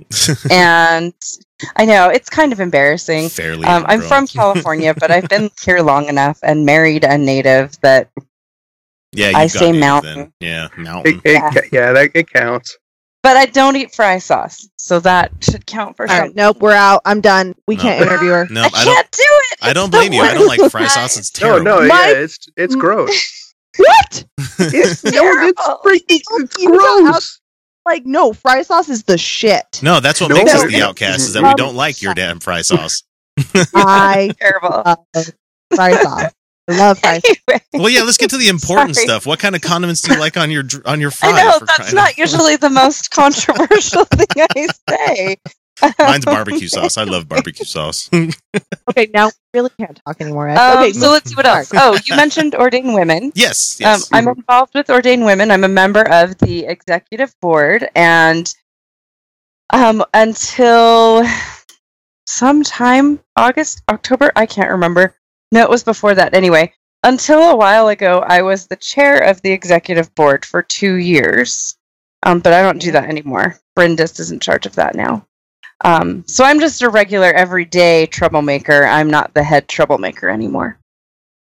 So was there quite the big shakeup when Kate finally got when she got out as the leader of Ordained Women, or was it just like every other organization where everything just kind of shuffled? It was, so it probably a little bit of both. Yeah. It was because Kate had been such a visible person in the organization. It was definitely traumatic for people, like for supporters and people who had come to kind of equate her face and her glasses with the organization. Gotcha. And the movement and the idea. But for people who had been involved in the planning and the organization and the structure, the founding of Ordained Women, which goes back to before I was there, was a project. It was a project of like 30 plus Mormon feminists. And so that structure had always involved a lot of people. And then on like a personal level, for a lot of us who had worked really closely with her for a long time, it took a lot of, it took a little getting used to and some transition time, but, she's feels much freer now to do the things that she wants to do personally, now that she doesn't have to worry about disclaimers at the beginning of any podcast. Yeah. Well, the interesting thing that you just brought up is the Mormon feminist. And I'm not saying that they can't exist. And of course, those things are not mutually exclusive, but it's not a term you normally hear with the heavily patriarchal church that the LDS church is. And so, you guys obviously meet a lot of, I wouldn't say opposition, but I'm sure it's like butting your head into the wall a lot of times about this stuff. Especially when you guys were, not you guys, sorry. When Ordained Women was trying to get into, I believe it was the at General Conference, they were trying to get into, what was it, the priesthood session, or was it the? You have to forgive me. It was the priesthood session. I'm a never Mormon, so I have trouble with the terms sometimes. So goodness, that's so sad for you. I have some friends I can send to your house if you're interested in hearing more about it. No, that's okay. Kyle will fondly remember the podcast we used to do, the podcast formerly known as Utah. No, I'm just kidding. We had a guy that sent me his mailing address to send him something, and I sent the missionaries after one time. Nice. I can send you a book with my testimony written inside. I've got one of those from the mother-in-law. Yeah, I love missionaries. I eat them for lunch. I am the child of. I love to tell people this. I'm the child of a Mormon, a Catholic, and a Buddhist. Ooh. If you count all of my parents and step-parents. So I've had my fair share of.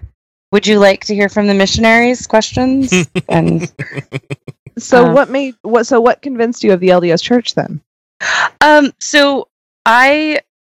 It depends on how long you want to go, like how far you want to go back. But the quick version is, I was raised as a small child. My parents were divorced, and my mother in the 80s did not find it to be an especially welcoming church for divorced women. The Mormon Church. I'm sure. I know. Shocking, right? I think she tells this story that like her first Sunday back to church after the divorce, a woman in Relief Society was giving a lesson about how families that get divorced or marriages that break up, it's because of the wife. Oh, and my mom was basically like, out the door, done. I didn't ever really want to go back. See, that's where the Mormon feminist thing popped up for me. I'm like, whoa, wait. Yeah. So, I've got more questions, but that's we're getting so for me, like personally, I didn't go to church until I was 12, and then I wanted to go to camp. And we couldn't afford for me to be a Girl Scout. So I was like, hey, my Mormon friends go to Girls Camp every summer. I'll do that. Mm-hmm. And I really enjoyed girls' camp. And I had my grandparents who are LDS picked me up to go to church after. And my leaders from Young Women's were like, hey, they were I cannot stress enough how amazing my Young Women's leaders were. They were so great. These most incredible women. And they were, they invited me to read the Book of Mormon, and I did, and I still have my journals from that summer. Oh, girl, I have all my journals from every time. Seriously, I have this policy of not. No, yeah, no. I have. My boyfriend recently did. It was kind of actually adorable. But no, I have this policy of you never destroy artwork, and that includes journals and sketches, and you don't destroy artwork. Like, that's my policy. That's why. I still have all of it. My book of angsty poetry, I still have. Oh God! Every boyfriend I ever wrote about, every girl I ever had a crush on, everybody. It's all there in vivid blue and purple ink. Mm-hmm. Yep. But we. Always a blue pen. So I read it. Well, only squares written black. I actually have parts of my journal. This is not a joke. Written with a quill pen. What? You are amazing. No, Alicia, do you also have a cleft asshole? I swear. A quill pen? I don't even know what to do with that information. Yeah, no, my mom gave me a quill pen one year for a birthday gift. That's incredible. Yeah, I think it's a lot of work, actually.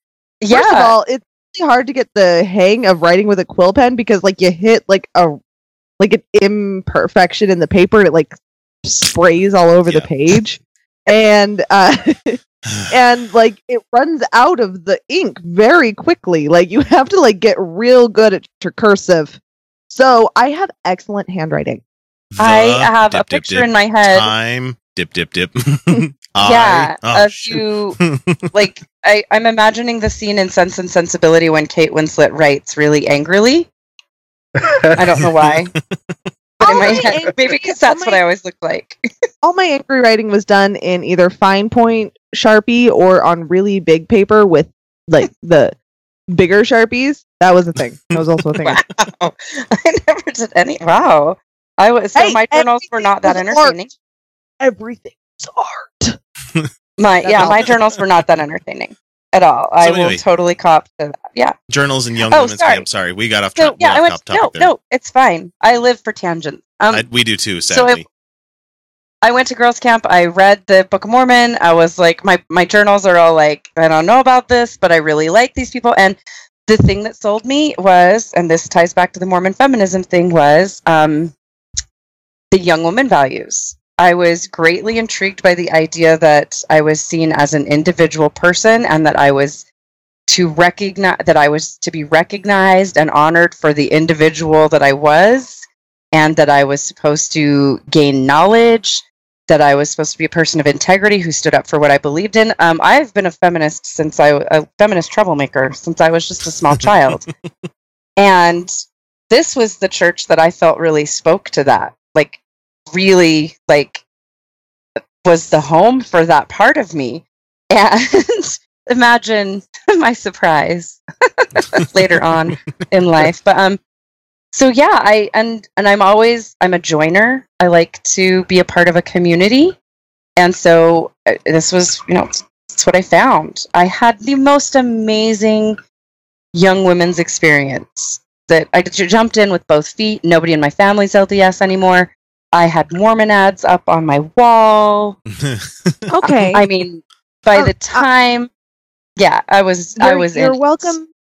You're welcome to stop me here, but a great experience and good people influencing you in positive, acceptance of yourself does not necessarily make the ideology of what they're teaching true. So, what convinced you that the church itself was true? Ideologically, I found the idea. So, I mean, if you're talking about doctrine, I have always been 100% totally in love with the idea of heavenly parents. the idea that there are that there was a male and a female side to deity. And the 9th article of faith to me says that if I don't like a piece of the doctrine now, and I pray about it, and I'm okay, like, and my answer is your discomfort with this is okay, that means that I can have the faith that that might change. And there were so many examples, like this was in the late 80s, early 90s, right? There were examples of doctrine that had changed recently that people had found problematic. So for me, but there's still lots of doctrine that people still find problematic, and it ends up getting them excommunicated, like Jeremy Runnels with the CES letter. Mm-hmm. Yeah, I mean, but if we talk about doctrine changing, I mean, especially with cultural perceptions, the LDS Church has a pattern of changing its doctrine with the culture itself. Mm-hmm. So, I mean, just 10 years after the Civil Rights Movement, Black people were allowed to have the priesthood again. And we find that the church, that God isn't following cultural perceptions. The church is following cultural perceptions.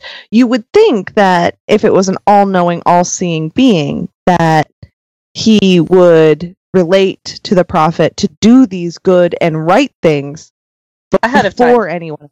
Yeah. So right, why... like, wouldn't you think that a prophet would be speaking and guiding people in advance of public pressure, right? We should be the groundbreaking force. We should be leading that path. Yeah. Agreed. I would think that that God should have said, yes, Black people are full human beings and not evil in his 3rd book of the Bible. Yeah, so here's the thing. And I will fully cop to this. Like, as a 12, 13, 14-year-old girl, those are some of the things they don't really tell you about when you're reading the Book of Mormon. And that you're not... and so when I encountered that later, a friend of mine... Sorry. I'm laughing because I had forgotten this story. Yay! A friend of mine... So I have a lobster in my life, right? You know, your lobster from Friends, your friend that you're friends with forever, and they're like your person. And this person, she and I met the summer I was, or the fall that right after I had started going to church, and she's very religious, and I just absolutely love this woman. But she reminded me just a few weeks ago of a day in seminary when I was a freshman. And I walked in and threw a newspaper, apparently, at our seminary teacher. All right, I really like you. I have no memory of doing this, but she's like, "Do you remember when you walked in and threw a paper at the seminary teacher because the article in the newspaper was about how DNA testing had disproved claims in the Book of Mormon or something?" And I was like, "Right." Considering. Got it. I mean, considering that white skin, white skin, we're all white people sitting here. White skin is actually the mutation away from dark skin. The original skin color was dark. And in the Book of Mormon, it specifically says that, I mean, at least in earlier copies, more updated ones don't necessarily say this, but they do say that the darker skin is because of the more sinful the nature. Right, that it's a punishment, yeah. And so I had no memory of that, but obviously, I mean, I know that these things, they had, when I would discover them, they bothered me, right? And at the same time, even today, and I will say we are, probably tomorrow or today is the 1-year anniversary since the last time I went to church. Oh, wow. And would it have anything to do with the ruling that they had about the about gay parents? The policy change. Yeah, because that's been about a year, hasn't it? I remember seeing something in my newsfeed about that the other day. Yep.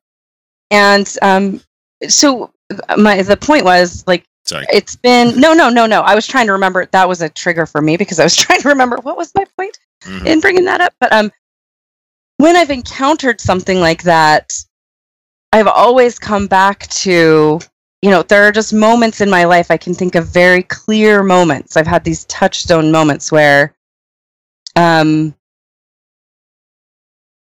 mean, to use Mormon parlance, or the Spirit didn't just whisper to me. Like, the Spirit spoke in a very clear voice to me that this was the truth, or that this was where I was supposed to be. And those kind of moments have always carried me through with, like, okay, I am not comfortable with this argument that's being made.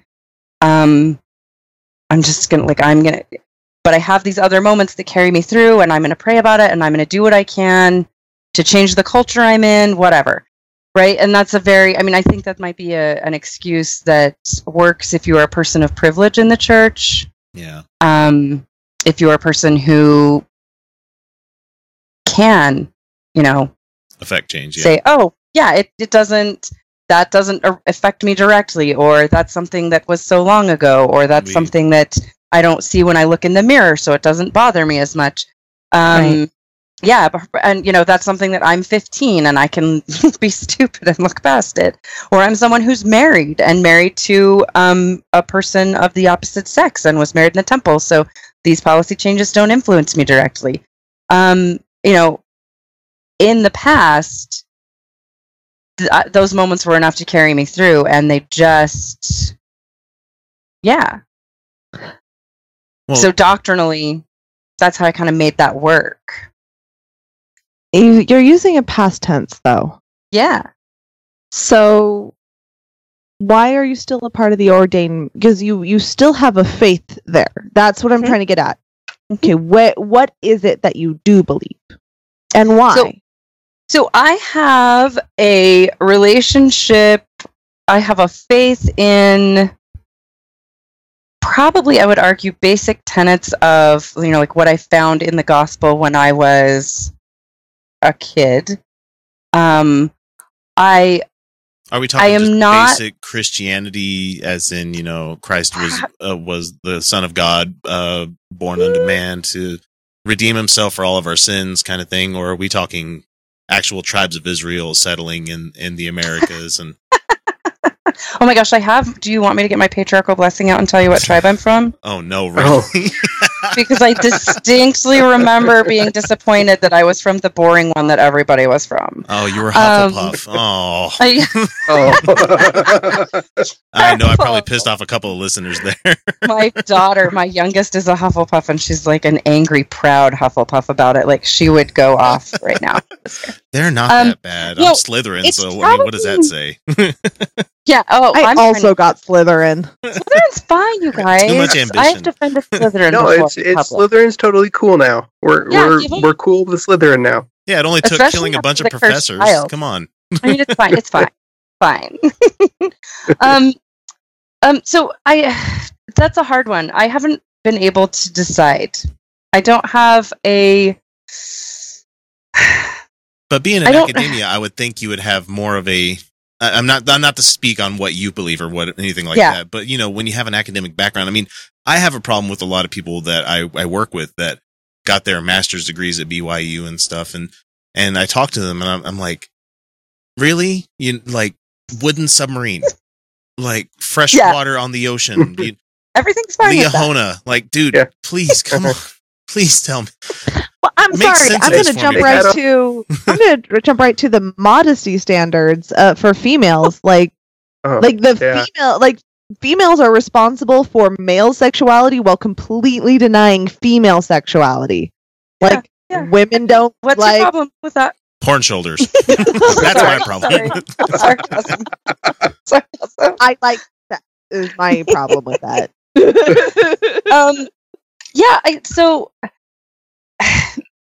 I've said, and I maintain that if you took me to any Mormon church building on a first Sunday of the month, that I could still get up and honestly testify in a way that would just, most people in the room would recognize me as one of their own, right? I feel very comfortable saying I still believe that there are deities, that there is, I still am comfortable saying prayers to heavenly parents. I'm comfortable with that belief, right? Yeah. I understand that it's a belief that's not borne out in anything scientific. I understand that it's a personal belief. I don't believe that anybody else should have to share it. That was going to be my next question. What about the local legislature? No. Okay, so that also gets us back to me being like a little troublemaker since I was a very small child, and politically I've never fit in Utah or in Mormonism at all. I felt like I did, but everybody else had it wrong. But yeah, I just and I don't have any problem believing that my parents who are not LDS are going to go to a really nice place after they die and that I will see them too. I don't believe that paperwork will determine what my eternal outlook is. I don't think that the fact that I don't wear garments anymore should determine where, I spend.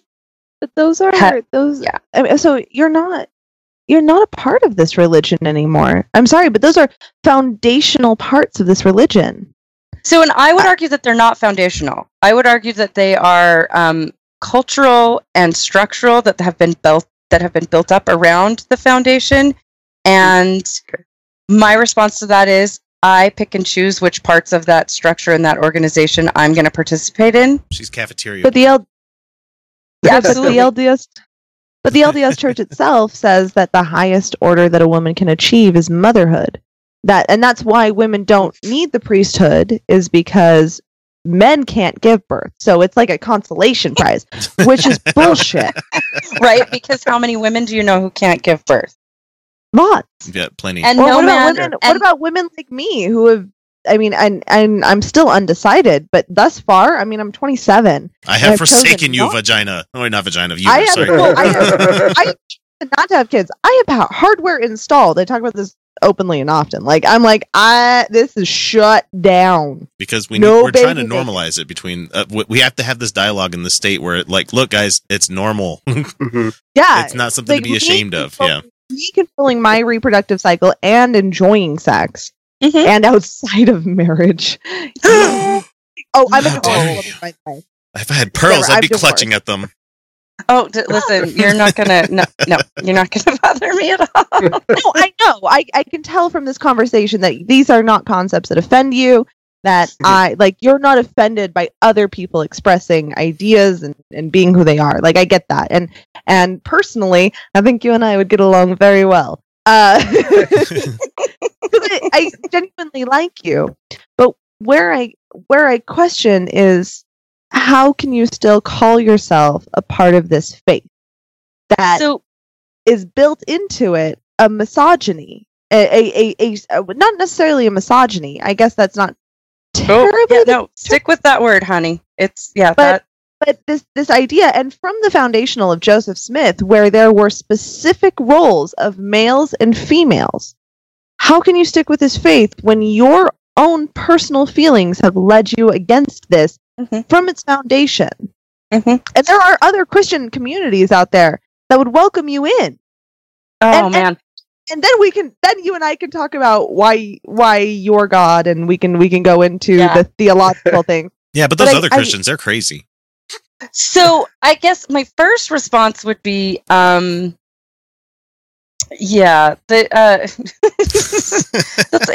a lot to unpack. I will say this. It's a lot to unpack. I have not said anything here that I did not say publicly as a first counselor in the Relief Society presidency or as a gospel doctrine teacher, and it never got me in trouble. I'm shocked actually by that. I'm not kidding. Wow. I'm not kidding. I went to the same ward. I have lived again. I live in the same house that I bought almost 19 years ago. I went to the same ward until they split the stake and they changed my ward. But so two different wards with mostly the same people who've known me, and I live a block and a half, 3 blocks away from the house that I lived in most of my childhood. Mm. And so I go to church with people, the same neighbors, who've known me since I was 10. And I used to say things in my gospel doctrine lessons, in my Relief Society lessons, I said balls to the wall once while conducting Relief Society, and like I am not saying anything now. Like, I was always very vocal about the fact that I did not believe that temple marriage was the thing that got you into heaven. Because how could I believe that and look at my parents? Right? How could I believe that? I believed that temple marriage was the right choice for me, and that it was the way that my husband and I fully lived our specific faith, and that was good for us. But I did not believe that it was expected. And do you know what? Nobody in my ward, now I can't say that nobody ever complained, but nothing ever came back to me. And I kept getting new callings, and I was their adorable feminist, and they thought everything was fine. The moment I encountered my first institutional pushback and my first openly a woman in my ward telling me that I didn't belong there. Does anybody want to guess when it was? When you wore pants. Yep. Boom! Wow. Oh, shit! The Sunday I wore pants was the first time a woman in my ward told me to my face that I didn't belong there. Yep. And the week after was the first time my bishop called me in because there had been a complaint. And I had been... The pants thing is very symbolic. No, it's a big deal. Like, and then culturally, if we look at historically, when women started wearing pants, it was a big deal. It was a big deal. Well, that's why there's a saying: "Who wears the pants in that family?" You know, that's why it exists. So, you know, it's something historically I just don't understand, because you'd think it would be the complete opposite. I mean, just from an anatomical perspective, I want a dress. You would think. Well, actually, dresses and skirts are easy. No. Sorry, dresses and skirts are easier for everyone. I mean, if we go way back to where there were not like toilets, but there were just holes in the ground, skirts worked for everyone, right? Like, and that's why we historically everyone wore skirts. But as we started getting indoor plumbing, skirts are still much easier for women. Sorry, they are. Yeah. But the thing is, I mean, as things became more and more convenient, and women were allowed, or not even allowed, but they became more and more active in their lifestyles. Pants became more obvious because they were not restricted by the heavy skirts. This moment of blueberries brought to you by Felicia Entwistle. Skirts are a big deal. Skirts for women are a big deal because it was a symbol of our place in society. Yeah, and I have if you would like, as a researcher, let me quantify this for you. After I became a public face of ordained women, after I submitted my profile and publicly acknowledged that I believed, in a lesson, someone asked the question, who here would like to have the priesthood, and I raised my hand. How dare I? How dare you? I got wearing pants. Now you want the priesthood? Yeah. I got called in to my bishop's office. No. My bishop said something very terrible about me in front of a Fifth Sunday combined meeting. So all the adults in the ward. And I went to my stake president and was like, this is unacceptable. And my stake president and I, here's the quantifiable part. I was in his office for 90 minutes. Jeez. We spent, we spent 15 of it talking about ordained women. 75 of those minutes, and I kept track because it was so ridiculous, were spent talking about the fact that I didn't wear a skirt to church. That's ridiculous. He wanted me to read out. He gave me a copy of For the Strength of Youth, slid it across his desk, and said, "Why don't you read this section?" And I said, "I am not a youth, so this book is not for me, and I am also not a child. I do not need to read out loud to you to demonstrate my ability to comprehend the written word." We spent over an hour because he just could not get past the idea that I didn't wear a dress to church. It's a symbol of our roles and our abilities. It is, and it really is. And it was very hard for me to. I still don't think he believes me, but I kept saying, first of all, I don't think church is where I'm supposed to show off my finest dresses. I don't wear my wedding dress to church. It's still in a box.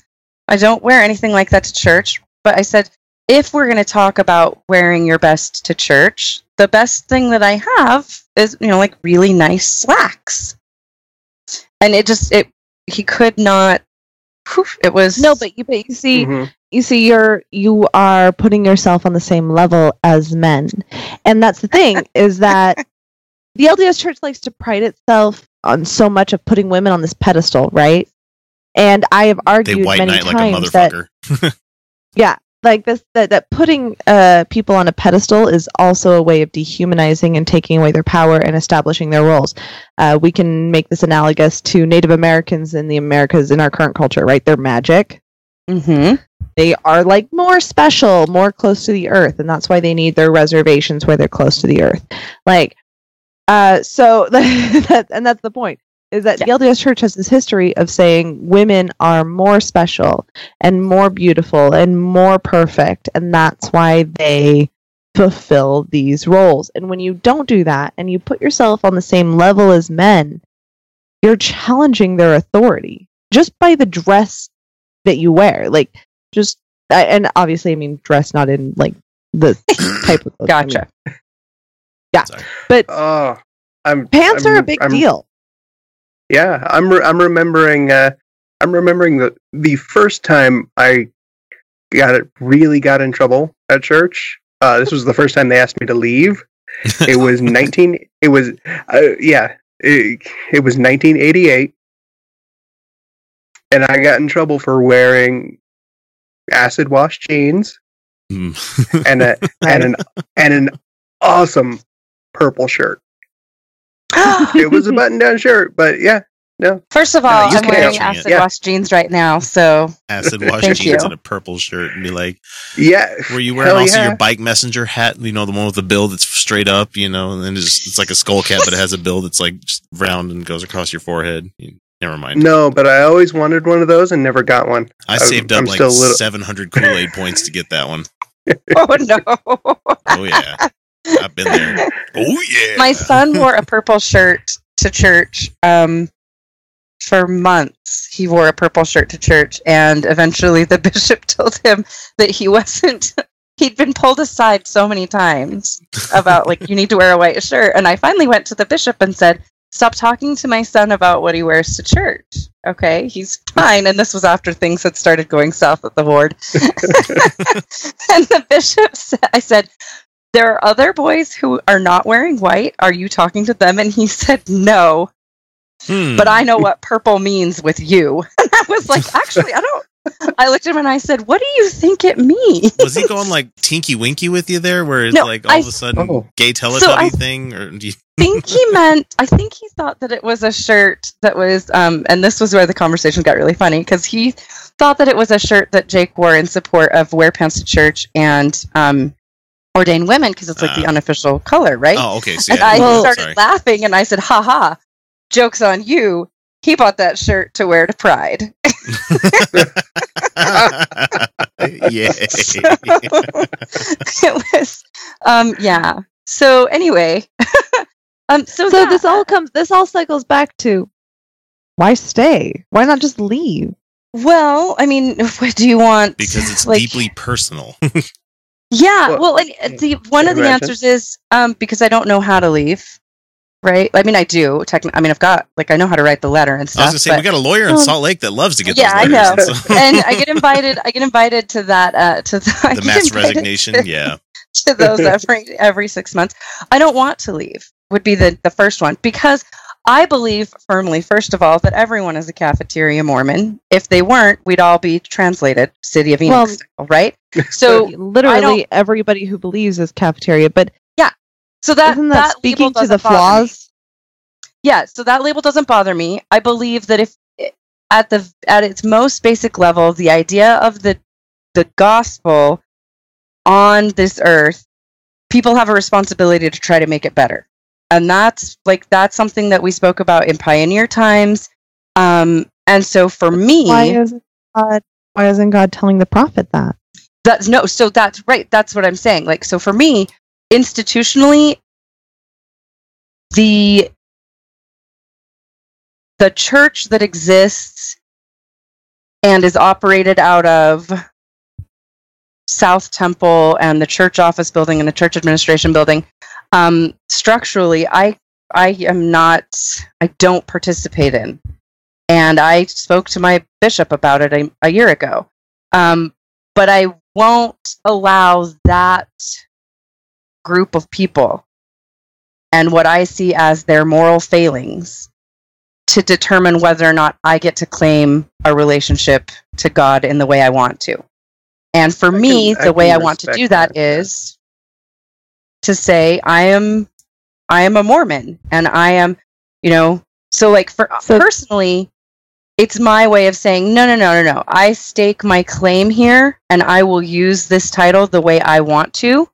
So I will be a Mormon who believes in social justice and equality, and who fights for that, and who finds guidance and justification for those beliefs in my Mormonism. So then why believe in your God over all the other gods that have been proposed? Oh, because I think they're all so like now we get into like where my grandparents are Catholic, and oh my gosh, they're the cutest. You guys, when I was there a year ago in December, my grandparents, so they're from California, they're in California, and my grandpa said, "That thing your church did was in our newspaper. What were they doing?" Grandpa, I don't know. I can't help you there. I find so much beauty in Catholicism. One of my best friends is Jewish, and I went to a bar mitzvah for her son months ago, and it was absolutely lovely. And my dad teaches Buddhism and was the assistant minister in the Buddhist temple here in Ogden for years. And I love that. There's a lot of power there. It's, for me, this is the place that speaks for me. And it's probably the place, I don't claim that this God is better or different. I think they're probably all the same. So you think they're all the same deity?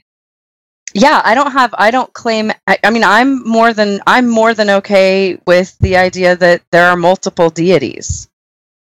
I'm actually cool with the Simpsons version of like heaven, and that everybody gets their own heaven.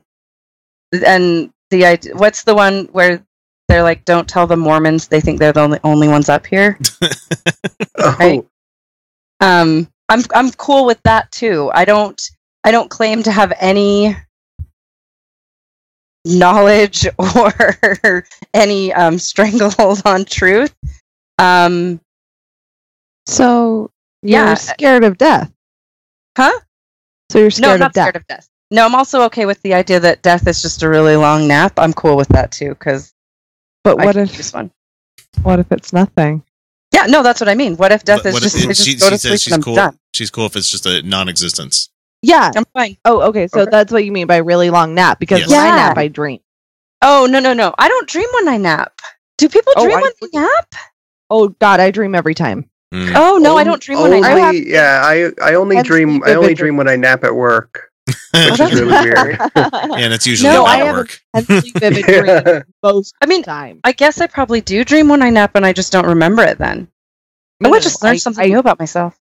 Yeah, I have. No, I don't dream when I nap. And I'm intrigued with the idea of, and it's a very Buddhist idea, but it's something that I loved in a book called Fingerprints of God, which was the NPR religion reporter went chasing evidence of like God or spirituality or whatever.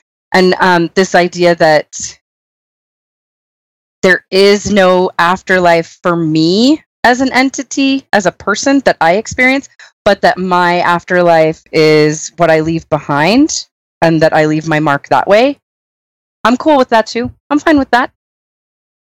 So then why go to this church? I don't go to church. That has such I understand, but why assign yourself a label which you don't align with at all? Because I do align with it. No, because but you don't. Because the way I see it, I do. But what about horses in Americas before Columbus? That's back to doctrine. like when we talk about doctrine, when we talk about what you believe, and it doesn't sound like you actually have any hard beliefs. It's more like you have a feeling. Oh yeah. Yeah. But I mean, and we can replicate these feelings by sticking like poking your brain with certain electrodes. Like, you can't. That's why we're. You probably couldn't because right now my brain and my central nervous system are in revolt. If you poked the place where it was supposed to make me feel good spiritually, it would probably make me wet myself. But no, I've pelvic floor exercises. I've had these remarkable, what one could call spiritual experiences. Good orgasm. Tron Legacy. And I've said these on the show multiple times. A good orgasm, viewing Van Gogh's self-portrait in person, and scuba diving. These experiences they were so emotionally significant to me, and they matter to me. But I don't have to align myself with anyone else's experience with this, especially when Joseph Smith was a known con man. Oh, yeah. So why? Why stick with this? Why? Because it's not just a religion to her, I believe. And I'm not trying to speak for you, but I would think it'd be more of it's a culture than... Yeah, except that I'm not really welcome in the culture anymore. Well, not the mainstream, I would say, but you'd still... You don't go to church. So for me, and I would say this, because I have had a good orgasm, so I'm not going to fight you on that one. Just the one. I've had one more than one, but like just because you said like one good orgasm, right? I can count them on. No, I'm doing all right. No, I would say that like I'm with you on that one. Like that's a good spiritual experience. I've seen Van Gogh's self-portrait and it didn't move me because it was cool and I was like, hey, look, remember this from Doctor Who? But it didn't move me in that way. And I can remember. Like I told you, my journals were art. Right. So, but, like my response is that when I have had those spiritual moments, they include moments that have been Mormon-centric, that have been in what most people would describe as a Mormon prayer moment. Right. And but so that speaks to me. Right. Of course. And I like it. Yes, you do. You would like it. Like we can establish it scientifically. What I'm saying is my spiritual experiences would not necessarily be anyone else's spiritual. I'm using this air quotes, right? Like spiritual experiences, because like I don't assign any supernatural, metaphysical, grander scheme to it, other than that they meant a lot to me. So I'm just gonna keep believing that they meant a lot to me. Just me. So when we talk about you having these wonderful experiences and these women who influenced you in such a beautiful way and helped you find an identity for yourself, we are putting them in a context of Mormonism, but we can also extract that from the Mormon concept and say that these are women who had a powerful experience on you. We can take that Mormonism away and we can take this supernatural away and say that you had these wonderful, beautiful, emotionally significant experiences where you found a part of yourself, where you realized a part of yourself, and that's a wonderful part of human growth. And as your identity as a woman, which we know is fraught with difficulties right now. It so is. Like, it's so hard. And it's going to get harder on Tuesday. Shut up! I was ignoring that. I was having an existential argument, and you brought me back. Shithead. So anyway, we are coming up on time, so let the Kyle. We are, but I do have one question for you. I know. I've just been sitting back and listening. It's been interesting. No, I do have one question. Kyle, honey, you're on the show. Oh, god damn it. So every time your picture shows up in the paper, I'm starting to wonder that. I'm starting to wonder this. Are you afraid at all of your of getting called into one of those meetings where they hand you they call you in and they like what happened to Kate, and you eventually get excommunicated.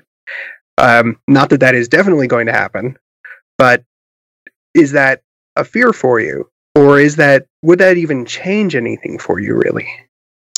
No, it's to the first question. No, and probably to the second. Now that I think about it, it's not a fear for me. Because like I said, I've been saying all of these things for so long that my mother has asked multiple times and has expressed multiple times disbelief, incredulity that I haven't been called in before. I'm honestly shocked myself. My mom thought that I would have been in trouble decades ago. And that is not an exaggeration. My mom thought that that the fact that I was active I volunteer, she didn't think they would let me get married in the temple because I did not believe that the Mormon Church held the only truth. I wouldn't testify to that. I was gonna say, isn't that one of the questions they ask you to get your recommend? No. No, okay. No. And I was always very clear about that. I've also always been a registered Democrat. She was convinced that was going to get me in trouble. I actually do know that's not a requirement. No. The Catholic Church came out today and said something about that, though. Yeah. But but specifically for ordained women, so again, like not to take up like with story time, but so the Ordained Women website went live, and that day somebody sent me a Facebook message and it said like, have you seen this, with like 6 exclamation points and question marks? And because they knew it was right up my alley, right? They knew that this was my thing. And I looked at it and I read every profile. I think there were 24 profiles. I read every word of every one of them because I was like, this is the thing I've been waiting for since I started going to church, and got really irritated when they told me I wasn't going to be able to pass the sacrament. Like, this is it. But are these people crazy anti-Mormon people that are going to get me in trouble? And I read it, and I didn't think they were. And my husband came home the next day, and I said, or that night, and I said, I found this thing, and I feel like I prayed about it, and I feel like I'm supposed to be a part of this. And I want to submit my own profile. And I said, and I think it might get me in trouble, but I feel like I have to do it. And he said, then do what you have to do. So that's a good husband. The day he is the best. Like, someone openly speculated on Twitter about a month ago how they can't believe that he hasn't divorced me yet. And believe me, I've wondered the same thing long before Ordained Women came along. He's just the greatest. Anyway, bull shit. Oh no, he's an amazing guy. Yeah, how he hasn't divorced you yet. He's lucky to have you. All right, because we have what you're lucky to have each other. You're lucky to have each other. It's like let me tell you, you don't know how true that is. We're in what I like to lovingly refer to as a suicide pact, in that whoever leaves has to take the children. So neither one of us is divorcing the other one. That's the deal. Like, I've told him for a long time, you want to go? Fine, you go wherever you want to go, but you're taking those kids with you. I get the dogs. They're easy. They're easier plied. they snuggle with me, and I don't really like touching other people. And you can put them in kennels, and yeah, they're. In fact, the 2 dogs are sitting on the bed right now. So no, like, that was the day after Ordained Women launched, and I went into this fully prepared for any sort of consequence like that. And I don't have any problem with it. I went in when they emailed me and said, your profile's going to go up this day. And I went into my bishop's office and read it out loud to him. You know, none of that has ever scared me.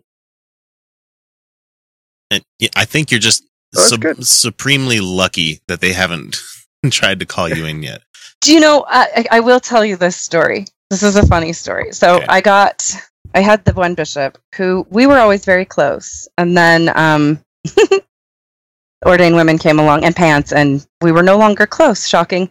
He got released, and I got a new bishop, who was a very nice young man. And I went in to see him right after he got called, and I said, look, I've been really trying to make this work, and I want to be active, but you need to know all of these things that I do and that I'm involved with ordained women. And he said, when I got called, you were one of the first things I thought of. And he just kind of looked at me for a second. He goes, I really don't want to be on the news. And I was like, well, I can help you with that. Hello, communications. Hello. You don't have, if you don't do anything to earn being on the news, you won't be on the news. So yeah, no I don't know. Yeah, like that's funny. Would it change anything? It would devastate my husband's parents.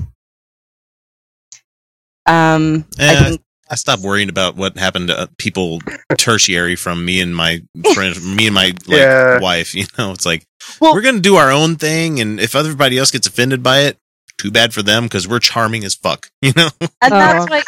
But I will say, my in-laws, my parents, any religious in-laws, his parents have never said a word to me about it. Wow. But like, I've never, and I don't think it's because I'm charming enough that people don't care. I don't know. I'm sure they've said things to him. But I get that all the time. Yeah. Your atheist husband said some mean stuff about Jesus this week. Yeah, he's friends with a Satanist. Well, and I think probably it doesn't hurt that I'm able to, I guess, compartmentalize and say, look, I'm doing this thing organizationally, but I'm still a nice person in other ways. I don't know. Gotcha. But what it wouldn't change a whole lot for me. I do live in fear that one of my kids is going to become active again, and they're going to do to me what I did to my parents. And an excommunication would make that permanent. Because I got married in the Salt Lake Temple, and my family, my grandma was with me, and that was it. No one else was there. I left my parents outside, and it's something that to this day, it's been 20 years, and I'm sorry, guys. Like, yeah. My mom made my dress. Oh. Like, I'm going to throw up just thinking about it. My mom made my wedding dress with her own 2 wonderful, glorious, talented hands and sewed beads on by hand. And I left her outside. And it was... oh, God. I'm not going to say I'm not going to say it was the wrong thing to do. God, I would. I'm sorry. I respect you. But I am going to say it felt right at the time. It feels very wrong now. And it actually felt wrong almost immediately. Because as we were walking out, as we were finished, and they said, somebody came in and said, your mom is waiting for you. She's right at the top of the stairs. And I dropped Keith's hand and hiked my dress up like going for a run. Probably higher than it should have. And I ran up those stairs like 2 at a time and was sobbing by the time I got out the door. Oh. So, like, I'm like the cautionary tale. Like, I try to tell people, look, you don't have to do it this way. I know, and that's one of those moments where I do feel like I bought into the culture and did what I was supposed to do. And that's when I send people videos from New Name Noah and show them. Oh my gosh.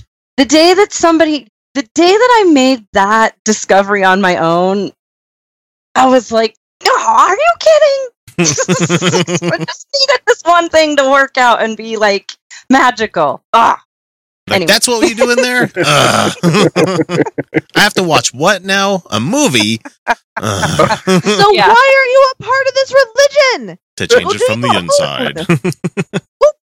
There's that, yeah. Yeah. But anyway, we have reached time. I'm going to do the lightning round real quick. We're going to get through this. Deborah, it's been an absolute fucking charm having you on the show. We're going to have you back in the future. Yes, I like you a lot and I respect you deeply. I hope you know that. Okay, so as succinctly as you can answer the questions here for the lightning round, what keeps you in state? What keeps me in the state? Yeah, that was a top 10 we did last week. Yes. You know, the top 10 reason why, if you're an atheist, why the hell do you still live in Utah? And to be a lot of people are like, well, my family's here, my job's here, or the other one's like, no, you move. If you don't like me, you move. So probably yes to all of those. My job is here. My spouse, I married someone who doesn't want to leave this zip code, let alone I feel you there. And I'm a jet setter. Yeah, my wife's very firmly rooted to the ground here in the state. Yeah, like it sounds like you and I would make a perfect couple because I'm all about like, let's move all the places. But let's go to Washington. Yeah, but then again, I've lived in the same house for 18 years, so clearly I'm too lazy to pack. Okay, so how about what's the favorite thing to do in Utah? I love to. So growing up, it was skiing. But I also married a native who can't ski. What the hell is that all about? So I like to ride my bike, kayak, swim, anything like that. I like to be outside. Okay, here's the other one. Do you follow the word of wisdom? No. Oh, so this next question will be really great here. What's your favorite booze or beer? Oh, no. Let me be clear. I don't follow the word of wisdom because I do most things not in moderation. No, I like fruity beverages. Oh, okay. Got it. Okay. Do you drink hot beverages? No, I hate hot beverages. And I like Pepsi. But I drink a lot of Pepsi too. So depending on what campus you're on. Coke. You can't drink that. Drink Pepsi. I always have.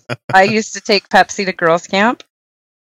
Oh, I'm sure I used to take Pepsi and put it in the fridge in the building kitchen when I was going to be there working at a funeral. Ugh. Why wouldn't they want me? I mean, okay. How about this one? The most tooth grinding thing that people of faith do that you've noticed. That might be a little bit hard to answer. But. So many. What's just one that drives you up the wall where you're like, oh God, why did you go to that one?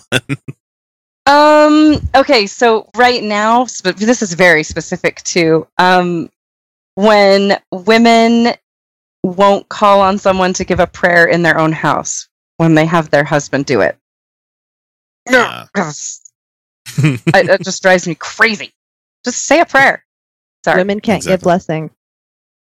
Yeah, but this is a thing where, like, because the father and the husband presides, because he has the priesthood, he presides in the house and in the family.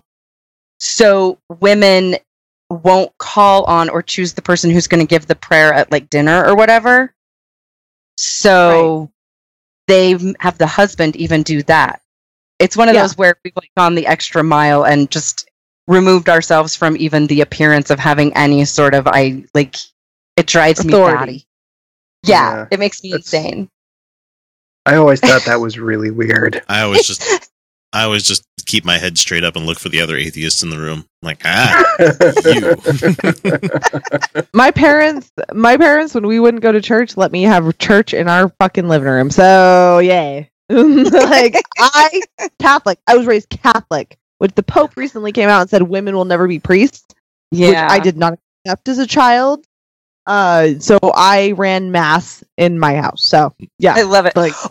Can I also give you something that I used to do that would make me crazy now in someone else? Okay. Because there's a lot of those too. But probably the thing that I used to do that at this very moment, the thought of it is making me cringe, would be... Oh man, this is so hard now. I had like so many and now I can't think of it. All right, I'm just going to go with going to church on vacations. Oh man. Because we used to do that. Are we going to be there on Sunday? Yeah, we're going to be there on Sunday. Well, I guess we got to find the local ward. And then you have to do all the awkward conversations. Oh, welcome, brother and sister. Well, yep, and my poor sweet husband, I used to drag him to like random church buildings and he would be like, we're on vacation. And I'm all, but we're going to church. Heavenly Father knows. Well, Deborah, it's been an absolute wonder having you on the show. We'll have, like I said, we'll have to have you back. It's been a pleasure. Oh, but unfortunately, nice to talk to you all. We do have to get to our rants, so we'll be right back after this little bit of a commercial break. You have Kyle, you have X, you have Felicia. This is the Utah Outcasts. We'll see you guys in a second. Looking for something new and exciting, or maybe just a change from the old Atheist Show format? Cellar Door Skeptics Podcast provides listeners with hours of enjoyment each week on Spreaker and iTunes. Check us out as we talk politics, religion, science, reviews of books and music, along with the occasional interview just for a twist. Join Christopher Tanner and Chris Hanna every Tuesday night at 8 p.m. Eastern as they bring fresh content to you. Walk with us through the cellar door as we help you prepare for the revolution. You can find us on Spreaker, iTunes, YouTube, and even on Facebook. And now it's time for rants. Yeah, I have another rant for you guys this week. So let me get this out in the open as quickly as I can because all of my panel is fucking fading fast. But it's a Friday, and these guys have to fucking work tomorrow, and I feel bad for that because usually Friday nights we get lit as fuck. And normally, yes. Yeah. So okay, let me get this out in the open as quickly as I can. Everyone here knows that I'm a parent. Hell, most of us are. Even Felicia is getting her feet wet with the parenting thing lately. Weird. It is. So this tumultuous time in America right now, a few days before the general election, has been straining on all of our relationships, all of our families, all of our coworkers, and just about everybody else. It is precisely this dynamic between parent and child that has got me so fucking worried. I mean, how am I to respond when I find out that people in my family who I love to death and rely on to help raise my children by setting good examples are ardent Trump supporters? To the point where when they bring up Clinton, they call her a trash person and other attacks that have no merit in reality. We've talked about this all fucking episode. I don't understand how someone can talk to kids and be so callous with misinformation, i.e. religion. So personally, when my kids have asked me who I am voting for, I tell them and then move on with the discussion as to why I'm voting for a candidate, not against a candidate. The family I'm talking about absolutely refuses to vote for someone because of their ill-conceived notions of the candidate that were brought forth by extreme right-leaning pundits like Alex Jones, Sean Hannity, and those of their ilk, who you usually find only on the AM band.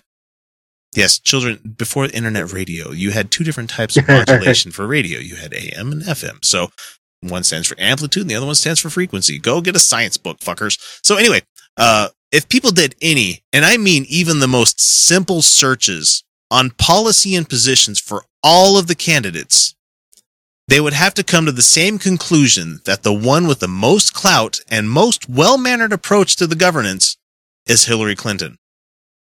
Was she my first choice? No. But I'm not going to have buyer's remorse because I didn't make these decisions based on emotion. I made my choices based on facts. That's what the problem is, in my opinion, with a lot of people in this world. It's exactly like religion. There are too many people making irreparable damage to family relationships, coworkers, based on emotional choices. It was really, and I mean really fucking hard explaining to my 8-year-old why I wasn't voting Trump.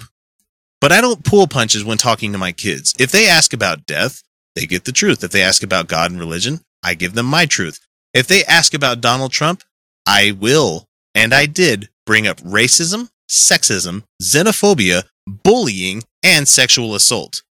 The hard part is trying to figure out a way to tell a little girl that this man running for the highest office in the United States grabs women by the pussy.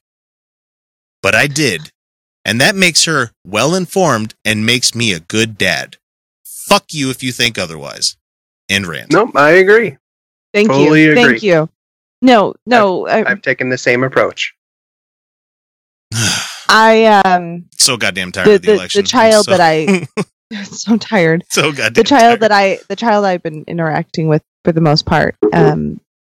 He doesn't get it. He's 4, right? Like he doesn't even know who these people are. But he wanted to tickle me, like just my stomach, like nothing untoward. Yeah. And he wanted to tickle me, and I just drank coffee. It was the other morning, and he kept basically it was just poking me in the stomach over and over. And at first it was cute, and then I was like, "All right, dude, you gotta stop because I just drank coffee." And I gotta he kept trying to do it. And I go, "I told you to stop." And he went, "Yeah." And I went, "So you stop. When somebody tells you you need to stop, you stop." Exactly. That is how you have a conversation about consent with children. I told you no, the answer is no. And on top of that, good luck with that impulse control on a 4-year-old. Right. No, it's going to take several iterations. Several years. I'm being patient. Yeah, it takes a little while. He's like, it takes a little while for that to sink in. Right. No, he's a 4-year-old. Not like offended. No. I'm like, dude, like, and the other day he told me like I don't shave my armpits every time I shower. Fuck off, like seriously. And that's okay. I don't shave my ass crack either. So right. No, so he like my armpits were a little hairy, and he goes, "You need to shave," and I go, "No, I don't." He goes, "No, but they're hairy." I don't care. I said, just give him the middle finger and be like, nope. I'm like, I will shave when I want to, and I never ever have to shave. I will shave when I want to. Yeah. And William, without looking up from his computer, goes, "Yep." That's hilarious. Okay. I don't know about you guys, but that does it for us for this week's episode. I would say we're off to go record the Secret Patron episode. You should at least go listen. That's going to be available on Friday for the 6-month-old one. I know that a lot of you guys are checking it out. I'm glad that you do. But if you want to hear the fresh shit, it's $1 an episode. And you're going to have to pay for it. We are recording the Atheist Delusion show to go on Patreon, like, I think this weekend. So get over there. Yeah. It's only going to cost you $1 an episode, and you get to hear... Yeah, I'm not going to say you get to listen to the whole movie, but you will definitely hear us talking over it. Let's put it that way. So, anyway, so that's it for us this week. We're out of here. Catch us on social media, Utah Outcasts. You know where to find us. God damn it. So thanks to Felicia, and thanks to Kyle, and thanks to Deborah for joining us. That was a great interview. Yeah. But sadly, this is the part where we must say to you guys that the Outcast will catch you again next week with a brand new episode. But until then, you're welcome. Bonne nuit. Good night, everybody. And I'm playing you guys out with a Rush song. Yeah. Good night, y'all.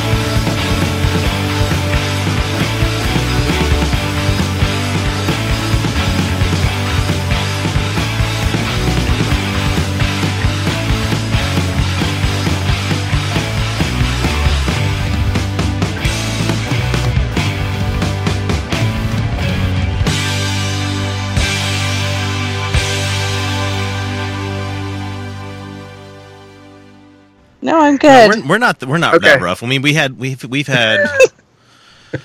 Let's see. We had. Unless you want it. All right, yes. I'm done. I'm sorry. No, we did have a evangelical Christian on, and we played nice with him, and we had Alan on, and Alan took it like a champ. So. Well, I can take anything a guy named Alan can take. Are you talking about Andy? No, Alan. You weren't on for that episode. Alan Zog. Yeah, you weren't on for that one. Me and Kyle's work buddy. Well, mainly Kyle's work buddy, but I know him from work as well. Oh, that was the important thing you just learned is that she doesn't listen when she's not on. I don't. I don't blame you. It's not. I don't know what it is. We don't listen to our own shows.